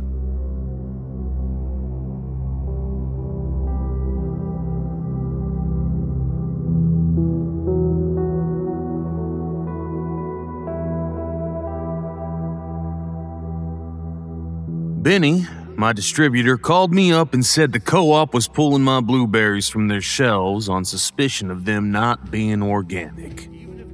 I got all defensive, saying, of course they were organic, which I still maintain was technically true, if it's a question of splitting hairs. My daddy always told folks that came to pick on our farm to be careful when they go grocery shopping and look at the labels, because natural ain't the same thing as organic. Well, I would add, organic doesn't necessarily mean natural. I was having this conversation with Benny on the phone in my office, which used to be my daddy's office, which was a shack out back of the farmhouse I'd grown up in. I had just gone through all the filing cabinets inside and out looking for one particular document I couldn't find, so the room was in even more disarray than usual when old Larney came shuffling in and knocked over a bunch of invoices stacked on a folding chair. God darn it, Larney. Watch your fat self. I should have noticed that Lon was looking a little green around the gills. Pasty. His jaws wobbling kinda gooier than normal. His arm shook as he gestured to the footlocker where I kept the gloves and the razor blades and the box cutters. Tore my glove. Those blue latex-covered string knit work gloves were $4.39 a pair. The day before, when I thought everything was coming up springtime, I might not have cared. But now I was peeved. Well, screw a duck, Lon. How in the hell did you do that? Fixing the lawnmower. Lon shuffled over, still reaching out with that wobbly arm. Something dripped off his elbow. A red dot landed with a thick plop on a pack of fresh manila envelopes in front of my desk. Spattered like modern art, and twice as ugly. I looked up at the elbow, following the trail running up the sleeve to the cuff of Larney's work shirt. Benny on the line was breathing more white noise down my chops about those co-op miso and pea shoots for brains running some tests. Hang on a minute, Benny. I got a better look at his palm. A real deep gash ran all the way from the space between his pinky and ring fingers to the great big hammy heel of his hand. Jesus H, Lon. I picked the receiver back up. Benny, I'm gonna have to call you back. But listen, even if they run some gall-darn tests and find something funky, that doesn't mean I'm necessarily responsible. All these farms around here use Monsanto seed and spray and fertilizer. I can't control the wind. The FDA knows that. You know that. I know that. And those patchoulis at the co-op better understand that real quick. Got me? I'm not responsible. Yeah, but Jace... I'll call you back. I slammed home the receiver. In my mood, I wanted there to be that satisfying ringing metal sound you get from old rotary phones. But the office phone was just plastic on plastic. Yeah, but Jace. In Daddy's day, we had years of lean and years of plenty. But soon as I took over 4 years back, we had that late frost that shaved production off our Bluettas and our early blues. Then the next year, we had an early frost that wiped out our Elliots. Then last year, we had 2 spring frosts that took out our early blues Bluettas and our Collinses. And we had an early frost in August. That took out our Elliots and wreaked hell on our Covilles and Herberts. And all our mid-seasons were measly and sour. And the birds ate most of them because by then, I was using 1-year disposable netting for the 3rd year running. I couldn't afford new netting. So, you meet a guy at a bar. You tell him your troubles, hard luck organic farmer, climate change. He tells you, visionary organic treatment process, nowhere to hawk it. And it seems like kismet. Lon was still wobbling there, mouth breathing, gazing off at something only he could see. I bent down and got the first aid kit out of the drawer, and then I cleared a space on top of the desk for Lon to sit down on. Dabbing the gash in his hand with a cotton ball soaked in alcohol, Lonnie didn't flinch.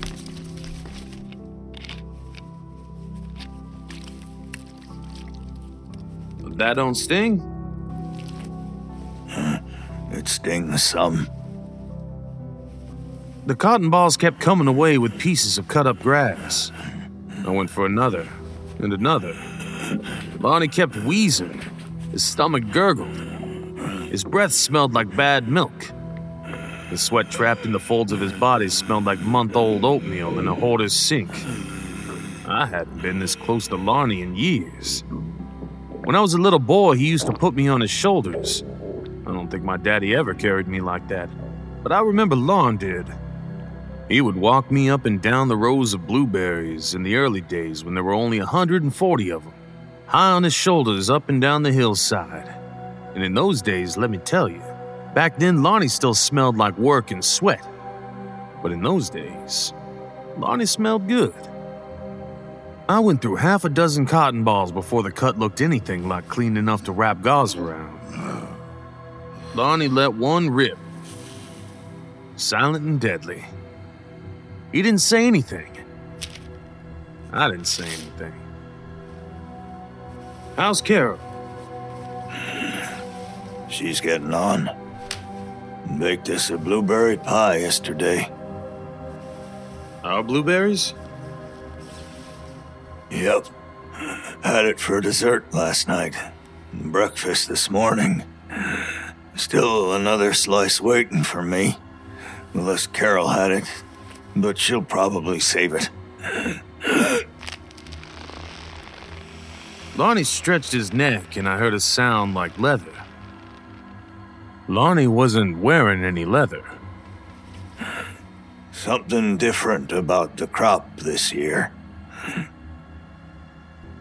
He wasn't looking at me, just staring off at some spot around the ceiling.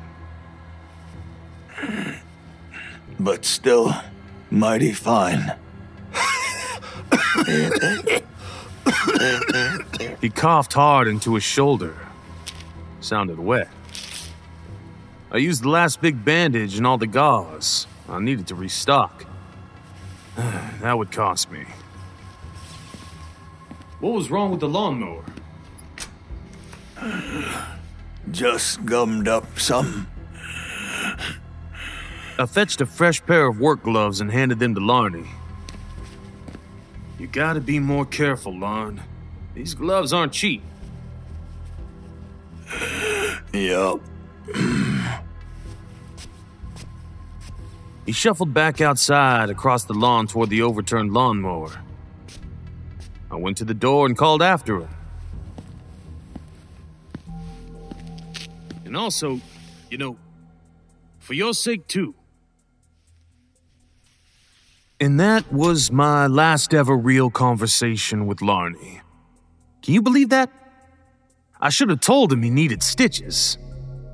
I thought, he's a grown man. He ought to know he needs stitches. I should have taken Lon to the hospital myself, even though I'm sure it was too late for that. Lonnie and Carol were like the aunt and uncle I never had. That didn't mean I understood them at all. They used to have me around over Christmas every year, right around the anniversary of Dad's death. Those were always kind of awkward occasions. With Carol, all we could talk about is how Mom was getting on in Florida, and all Lon and I had in common was the Red Sox. I did wonder from time to time what it must be like to be Larney, mostly just glad I wasn't. Carol at least had her mystery novels and her crime shows, but what did Lon have going on upstairs? I don't think I ever saw the man smile or read a newspaper or express much of an opinion. If he wasn't puttering around working on something, he wasn't doing nothing. I kept telling him to take weekends off like the rest of the farmhands because the weekends were when families showed up and picked their own blueberries. But here he was, on a Saturday, doing odd jobs like fixing a lawnmower that didn't need fixing. Work and home, home and work. Blueberry pie for breakfast and dessert. I was working up the courage to call Benny back, but then a family came in from the fields with the baskets they had picked for me to weigh. It was only the second group that had been by so far that day. The previous year, we closed to the public since the crop was so bad, and word hadn't really spread that we were back open for business. That was fine by me. We made bank because of the co-op and the farmer's market, and to a lesser extent, thanks to a deal with the Shannon's dairy farm down the road, who made their blueberry ice cream exclusively from our blueberries. Of course, the last couple of years, that hadn't turned out so good for the Shannons. But just that morning, little Sophie Shannon had driven over in her mama's truck to pick up more blueberries ahead of the delivery day because, she said, their blueberry ice cream was selling like wildfire. Seriously, these are the best blueberries, and they stay so juicy even frozen in the ice cream. I've probably eaten a gallon of them myself. I have to say, her saying that made me uneasy. And it made me uneasy ringing up this nice-looking family with their squeaky little 3- and 5-year-olds smashing fistfuls of early blues in their mouth. I got sick of blueberries by the time I was 10, but I always tasted my own crop. Not that year. I was too squeamish knowing what they'd been treated with.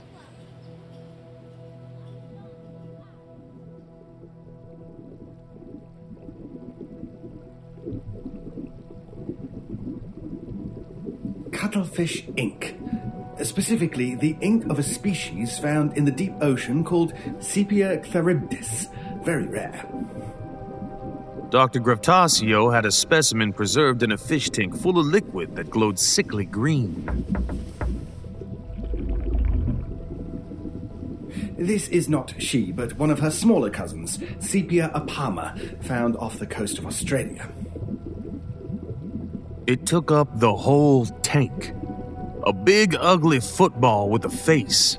Stumpy tentacles like fingers in a glove where you'd expect teeth to be. Made me nauseous. I was a little drunk. We had closed out the bar, and Gravtasio had invited me for a nightcap back at his lab in an otherwise empty strip mall, which was a converted restaurant space that I could remember having been an Italian place when I was little, a Balkan place when I was in high school, and a Cantonese place last time I checked.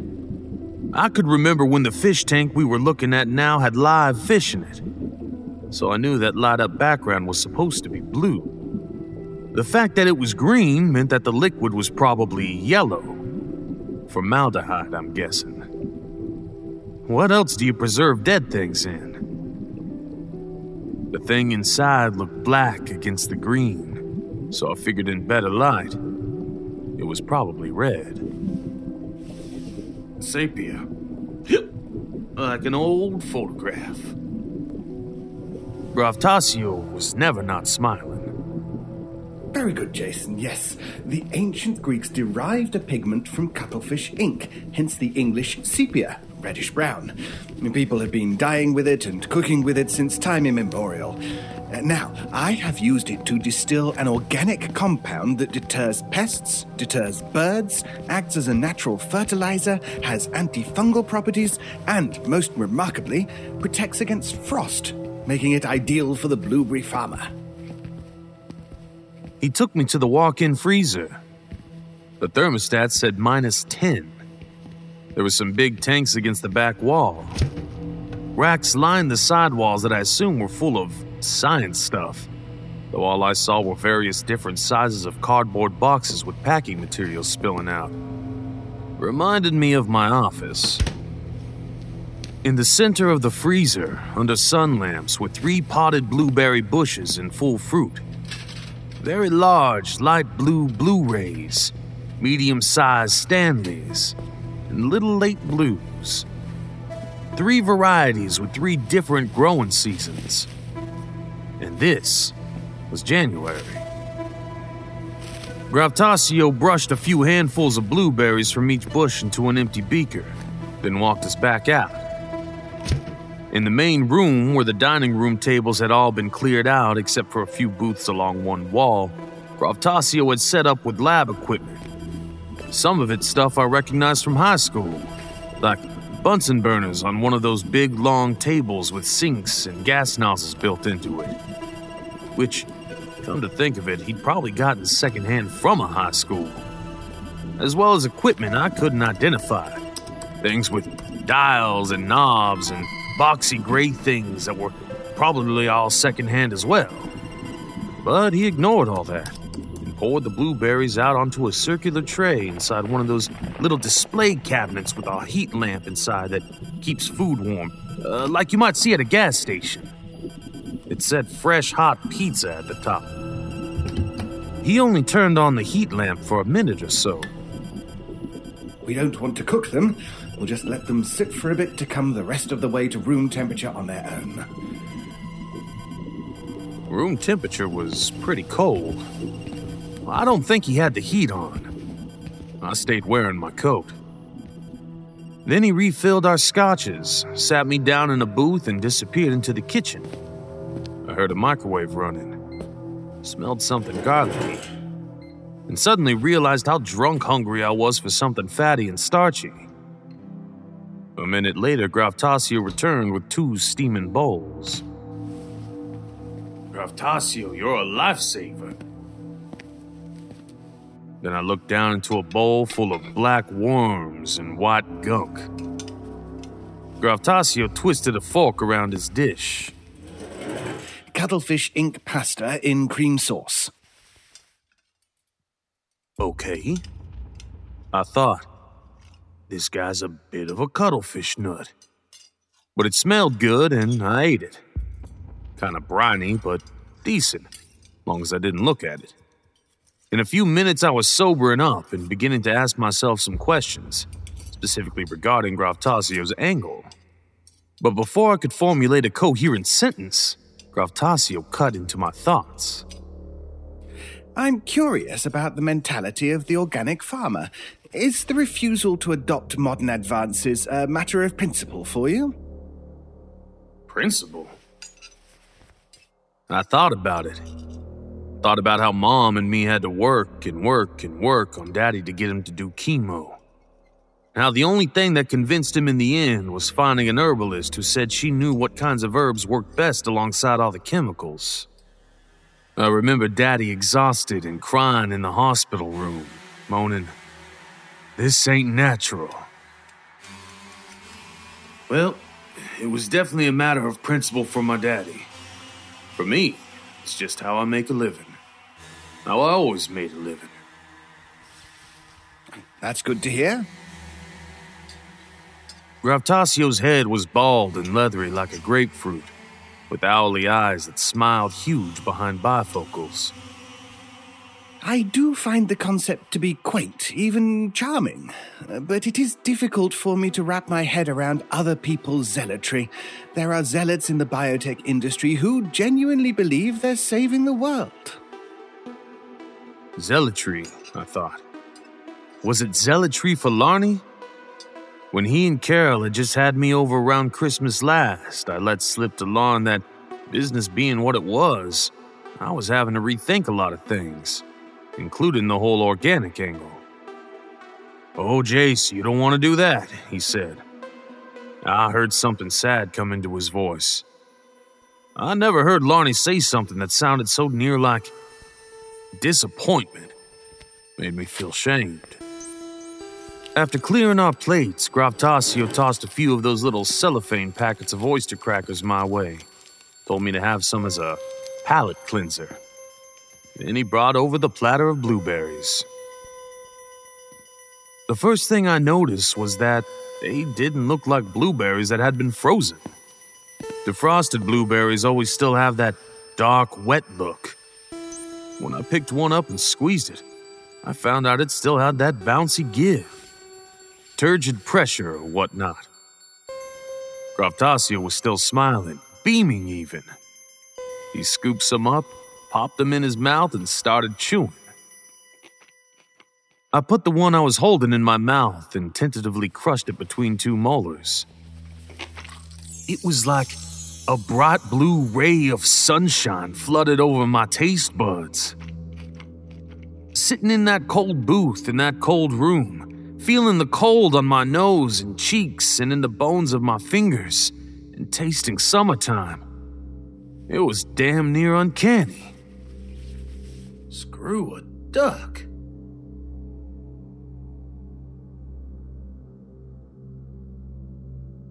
But the same thing that convinced me to give Gravtasio the go-ahead to treat my crops with his squid ink was the same thing that made those hippies at the co-op suspicious. Benny told me the story when I worked up the nerve to call him back after the family left. The last family that would ever pick blueberries on my farm. This was early in the season, and we'd only been selling to the co-op for a few weeks. But that was long enough for some hippie with some experience to notice that my blueberries weren't getting wrinkly and moldy fast as blueberries generally do. Maybe it's not a conscious thought, just a, how about that?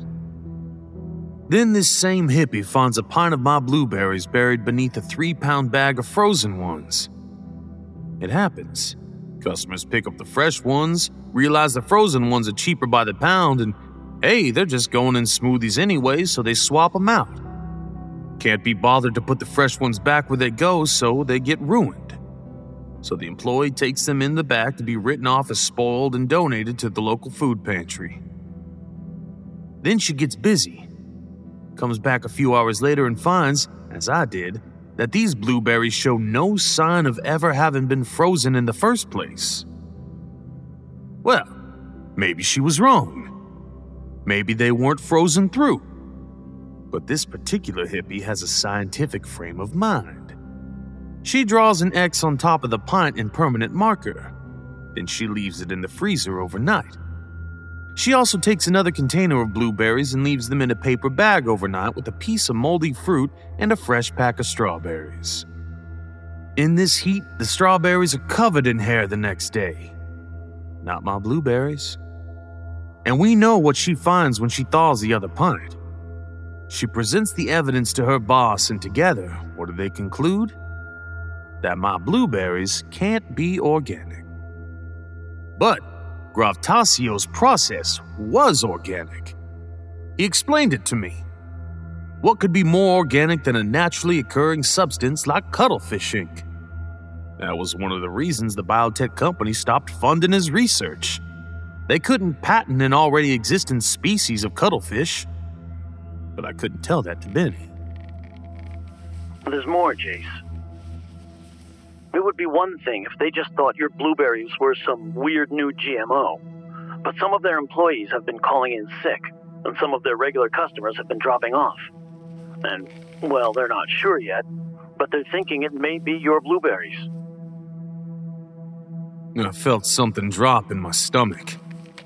I hadn't seen Mrs. Edelman since the first farmer's market of the season, and she hadn't missed a farmer's market in 20 years. I've wondered a lot since then about why most people weren't affected or were only mildly affected. Why some folks reacted right away while it took some folks gradually. And all I can figure aside from differences in body types is that most people don't just sit down and eat a ton of blueberries all at once. They might just have some mixed into a fruit salad or a few handfuls in their pancakes. They usually only have a lot if they're having them in a pie or a crumble or something. Well, then how come I ain't sick? You think I don't try my own blueberries? I don't know, Jace. Of course, as I'd already said, I hadn't. And hadn't had a Gravtasio-treated blueberry since that night in his lab when I scarfed down a good share. I remembered how I felt the next day. Like some critter had scratched its way down my throat and kicked the hell out of my guts from the inside. Spent the day on the couch with an ice pack over my eyes and a hot water bottle over my intestines. I thought it was a hangover, but it turned out to be the flu coming on. I more than half convinced myself later that a lot of what I experienced that day must have been a fever dream. But nevertheless, this is how I remember it.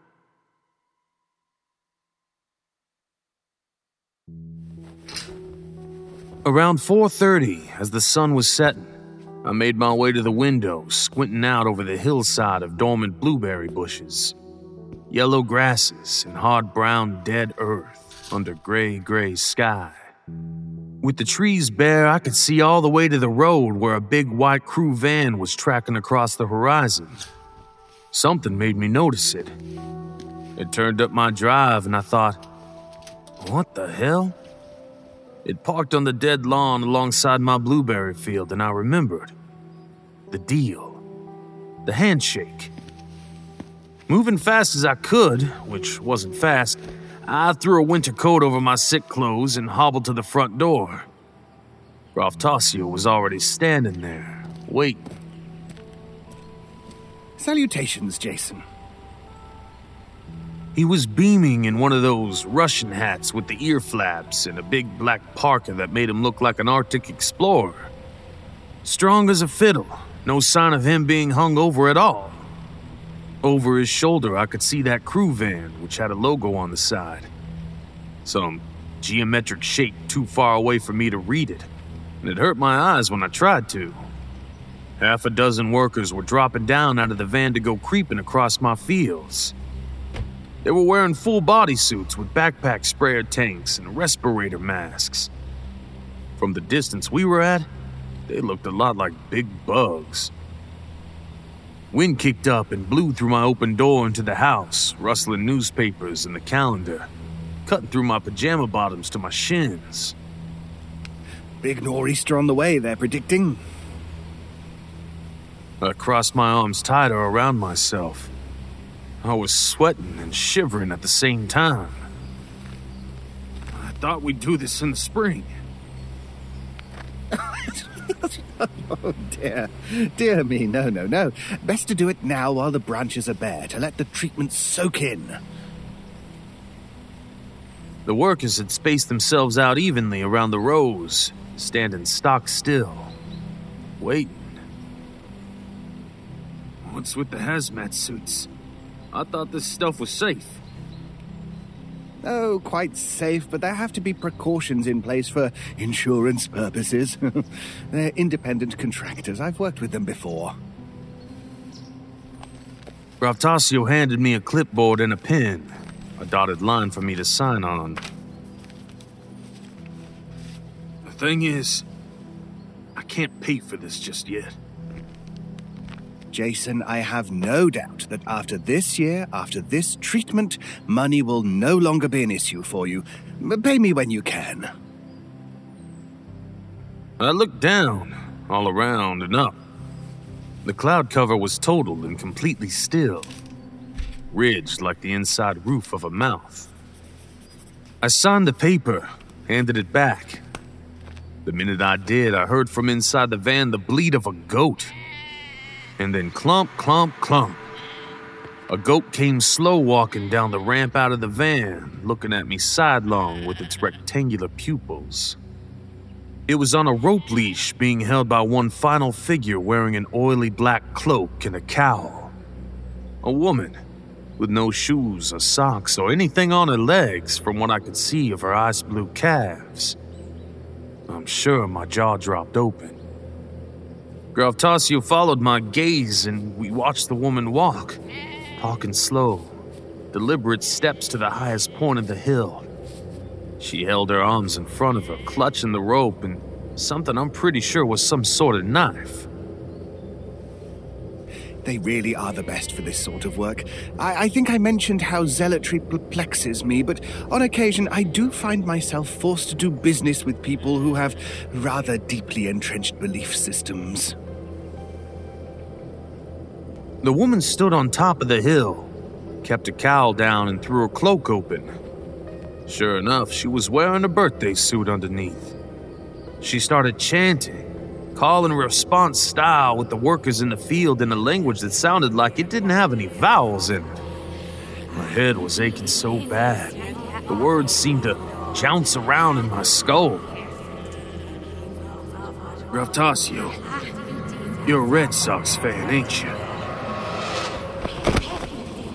Then I dropped to my knees and threw up black bile right there on the porch. The workers started spraying.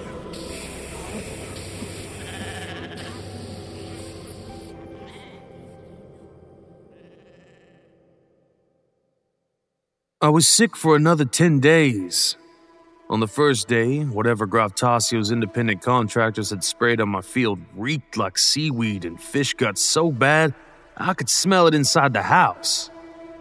It coated my bushes so thick I could see it caked on from my bedroom window. Like tar all over them, only reddish brown. The day after that, we did get a nor'easter as Gravtasio said we would. And the snow covered up the side and the smell of them. In late February, when it finally thawed, there was no trace of the stuff. In the spring, usually you can see the birds biding their time in the trees, waiting for those blueberries to reach just the point of perfect ripeness. But this year, I didn't see hide nor hair of them. The trees were silent. I was almost hoping for a late frost just to see what would happen. But we didn't get one. And we had the biggest harvest of early blues and bluettas since my daddy's day. They sold like crazy for the first week, the second week, and on Friday of the third week, the day before that call from Benny, I gave all my farmhands a pint to take home. And then I drove over to that depressing strip mall to cut Gravtasio's check in person. The place was vacated. I could see through the window that all the science stuff was gone. The pizza warmer was still there, knocked over on the floor. The fish tank was drained, empty. A sign in the window saying the space was for rent had a number on it, so I called. I talked to 3 different agents who all told me the same thing. The space had been empty since November, 2 months before Gravtasio just so happened to be drinking at the same bar as me. Gravtasio never gave me a card. There had to be contact info on that contract, but I went back and searched my office and I couldn't find it. Now, Daddy would have had kittens if he could have seen the state I usually kept my office in, but I always kept track of contracts. Thinking about it, I couldn't remember if I'd ever gotten a copy. Which, granted, I was sick at the time, but that would have just been plain bad business sense. So despite all the evidence piling up to the contrary, including my own addled memories and gut sense, I started working to convince myself that maybe none of it had ever actually happened at all. And it occurred to me, on the phone to Benny, that long as Gravtasio and his contract stayed disappeared, for all intents and purposes, none of it had happened. Benny, I honestly can't account for why this year's crop is so hardy. But these here are the same 140 bushes my daddy planted 35 years ago, and the 160 I got him to plant going on 12 years ago. And that me and mine been tending with love and care all the long while. So they can send my blueberries to some lab, but all they're gonna find is some good old-fashioned family farming know-how. Then the call waiting signal beeped, and that little red light on the phone cradle started blinking. Screw a duck, that's him. My mouth went dry. Benny was making noise again about the people getting sick. Hang on, Benny. I heard him sigh. I hit the switchover button. James! But it wasn't Gravtasio. It was Carol. I was relieved for a split second, but felt a whole different kind of worry. Because I could tell just from hearing her say my name that she sounded weird, wavery, like she was about to cry. She said my name again, stretching it out, hissing.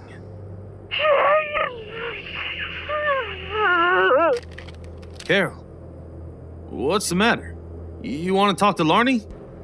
Larnie?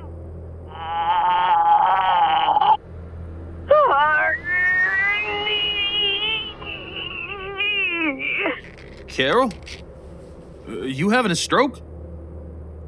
She started speaking again, but it sounded like nonsense, like choking.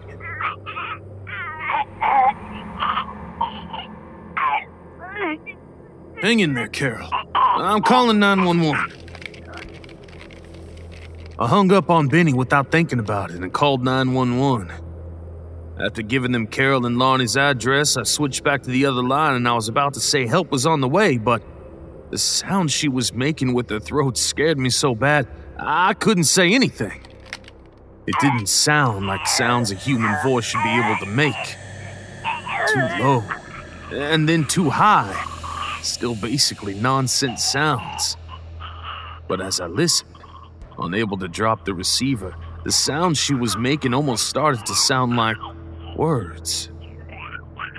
Little hairs went up all over my body. I slammed home the receiver, knocking the phone across my desk, spilling a bunch of papers. The sound she had been making ricocheting around inside my head. After a moment, I realized I had backpedaled my office chair into the wall. Every fiber of my body trying to get as far away from the phone as possible. I started breathing again and instantly felt bad. Like a fool. I should have kept her on the line. Should have gotten Lon in to talk to her, calm her down. I ran out of my office and caught sight of Larnie. He was away on the lawn between the house and the field, still hunched over that overturned lawnmower. Jogging over, I thought, how could that old fool still be working on that thing? And I thought, what am I going to tell him? I slowed as I got nearer. And when I was near enough to shout, I said his name, Larnie, calm as I could. Old Larnie looked up at me with his milky yellow eyes. His mouth a loose O with wet pink caterpillars for lips. Jowls trembling. I thought, does he know? Somehow what I'm about to tell him. But something was wrong. He started to shudder like my office mini fridge. Vibrate is more like it. I would have thought he was getting electrocuted, except there was nothing around for him to get electrocuted on. It was a gas mower. But Lonnie, crouching there, was shaking and revving up, cranking up like the backup propane generator. His hands shook like a marionette puppets inside the fresh pair of work gloves, which were already soiled and stained with dirt and grass and sweat, and blood and blueberries. A thick, heavy, nostril-stinging smoke, like car exhaust, brownish red, crept out from between the buttons of his work shirt and up from his collar, spilling down towards the ground. Jesus H, Lon, what's the matter with you? Sweat beaded on his lips and poured off his chin as his teeth came together, and he hissed a sound that was maybe meant to be my name, then made a longer, desperate, heartbreaking, choking sound that I know was supposed to be Carol. My jaw hung open as I watched the sweat darken his forehead to a rusty brown, then keep darkening to a purplish black. Around his ears, the skin started to blister and bubble. When I was little, my daddy bought a used heat gun from a paint store for some project or other. Looked like a metal industrial-grade hairdryer. I was always fascinated by what it would do to things. And when Dad wasn't looking, I'd cook down styrofoam cups into hard little shells and melt blue plastic picnic cups into puddles. What Lonnie's skin was doing around his cheeks and jawline was like chewed grape bubblegum being boiled under that heat gun. A comparison which, as soon as it occurred to me, made me feel guilty, but also almost struck me as a funny enough to make me laugh out loud. Except I didn't. I couldn't. I was frozen, mortified, slack-jawed. Lonnie's shirt was rippling in a weird way, and his hat was sort of jumping on his head. I watched it, unable even to ask myself why I was doing that. And then from under the brim of the hat and up from his collar and out from between the buttons of his shirt, little squirmy, wormy things started poking out and flapping around.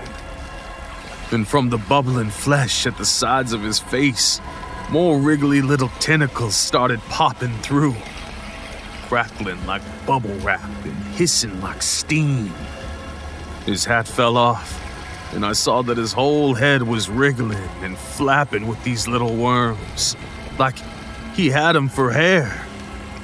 It was like when you see videos of sperm trying to get inside an egg, the way they crowd around and wiggle. Like Lonnie's head was the egg. In fact, his whole body was the egg. I realized as the gloves got themselves pushed off by more and more of those little things. Except, these weren't trying to get inside Lardy. They were coming out of his skin.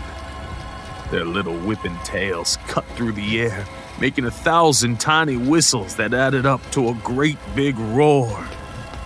Like a rattlesnake.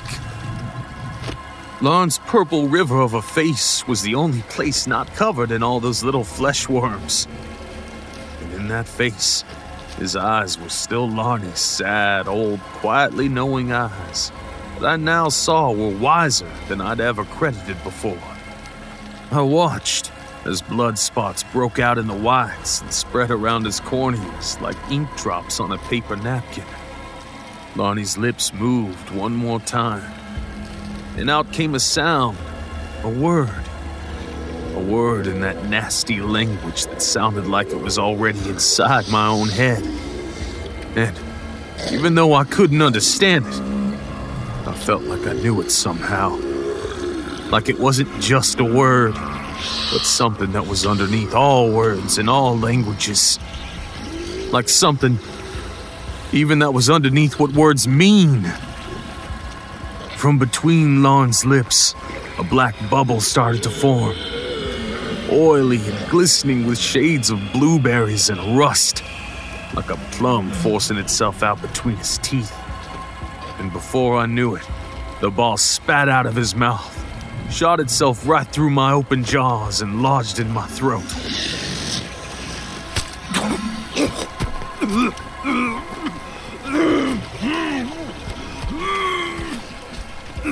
It was bittersweet and rancid, like dirt pickled in puke. I had fallen on my back and was looking up at the sky. The sky was pulsing, squirming, and looking down on me. It was a clear blue day, and I was seeing what the sky was really made of. Something overwhelming and knowing. If I could have breathed, I would have screamed my head off. I flipped myself around so I was looking at the grass. That was even worse. Each blade of grass was alive and raw and screaming. My knees and palms on the grass were causing the grass pain and blind anger, and I could feel its pain and anger. I turned my head sideways and saw a field full of writhing, crazy, buzzing things. Hundreds of them, all lined up in rows, and I realized it was my blueberry bushes. Everything else that I was seeing, feeling, the wailing, crazy hunger of insects and the mad roar of the wind, terrifying as it all was, I could tell I was just seeing more clearly what was already going on in the world all the time. The true, horrible, ancient struggle of living things to live. But those bushes, so dark they were sucking in light and radiating menace, I could tell they were just wrong, out of place, and they were all droning a sound that wasn't a sound. I felt everything on every inch of my body. My clothes, each drop of sweat.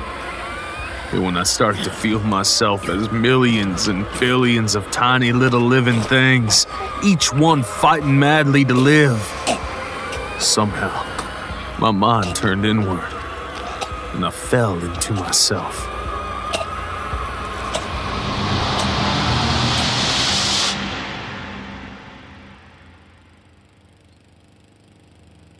This is the part I've told all the doctors and never been able to really get across. Best I can say is, it was like falling forever down a hole. And I was the hole. Forever and ever, like 10 million years. But somewhere in there, I felt Lonnie's hands on my back, telling me to heave. Let it out, Jace. And I did. I vomited the black plum up onto the grass, where it burst and seeped into the soil. I knew now the soil was alive. But suddenly, I couldn't see or hear it anymore. I collapsed and took gulping breaths that burned my throat. I discovered I had pissed myself and crapped my pants. Somehow, I'd banged myself up pretty bad. I felt the beginnings of bruises on my shins, hips, and the flats of my hands. My chin was scraped up raw. I was now on the opposite side of the lawn, away from the overturned lawnmower, which was on and humming with the blades unable to spin, what with Lonnie's body face-planted inside of it. They tried to convince me later that it was me that put him in there, but that's not how I remember it. I shuffled over and turned the thing off. The little wire that gives resistance and makes it switch off automatically when you let go had come unhooked, either intentionally or unintentionally, by either me or Lonnie or just by chance. I do not know. I found Lon's hat. I placed it over the mess where his head should have been.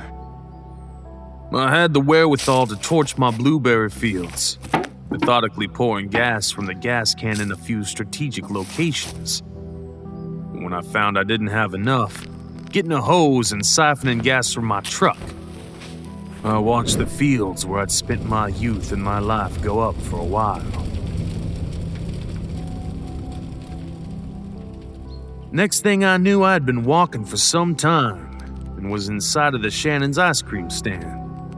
I was all of a sudden aware of the horrible taste still in my mouth and, for some reason, thought it would be the most natural thing in the world to walk right up to the counter, beat to hell, covered in gore and smelling like feces, and order a vanilla sugar cone. I didn't even consciously notice how the families sitting at picnic tables and benches enjoying the long summer twilight stopped licking their ice creams and reached for their cell phones. I also didn't think it was odd that the long line of customers moved out of the way and let me get right up to the window. I looked through the window, and there was Sophie Shannon, the spitting image of her mom in high school. Little Sophie Shannon, who always did more work than either of her brothers unloading the blueberries on delivery day, and who always slipped Lon a pint of Carol's favorite mint chip. I went right up to Sophie Shannon, and she and I had a nice conversation.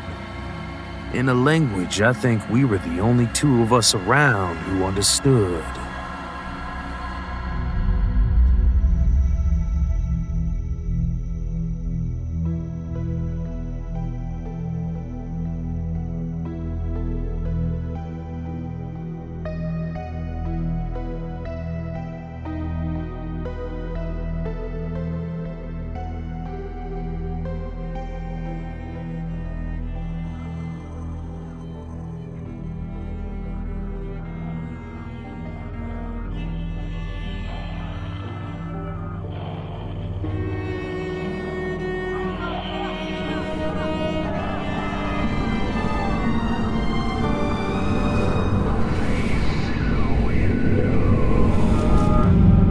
As we place the letters back in their envelopes, it's time to take our leave for now. The musical score was composed by Brandon Boone. Our production team is Phil Michalski, Jeff Clement, and Jesse Cornett. Our creative content manager is Olivia White. Our editor-in-chief is Jessica McAvoy. I'm your host and executive producer, David Cummings. Please visit thenosleeppodcast.com for show notes and more details about the people who bring you this show. On behalf of everyone at the No Sleep Podcast, we thank you for listening and being a supportive Season Pass member, and for being ever curious. This audio production is copyright 2021 by Creative Reason Media, Inc. All rights reserved. The copyrights for each story are held by the respective authors. No duplication or reproduction of this audio program is permitted without the written consent of Creative Reason Media, Inc.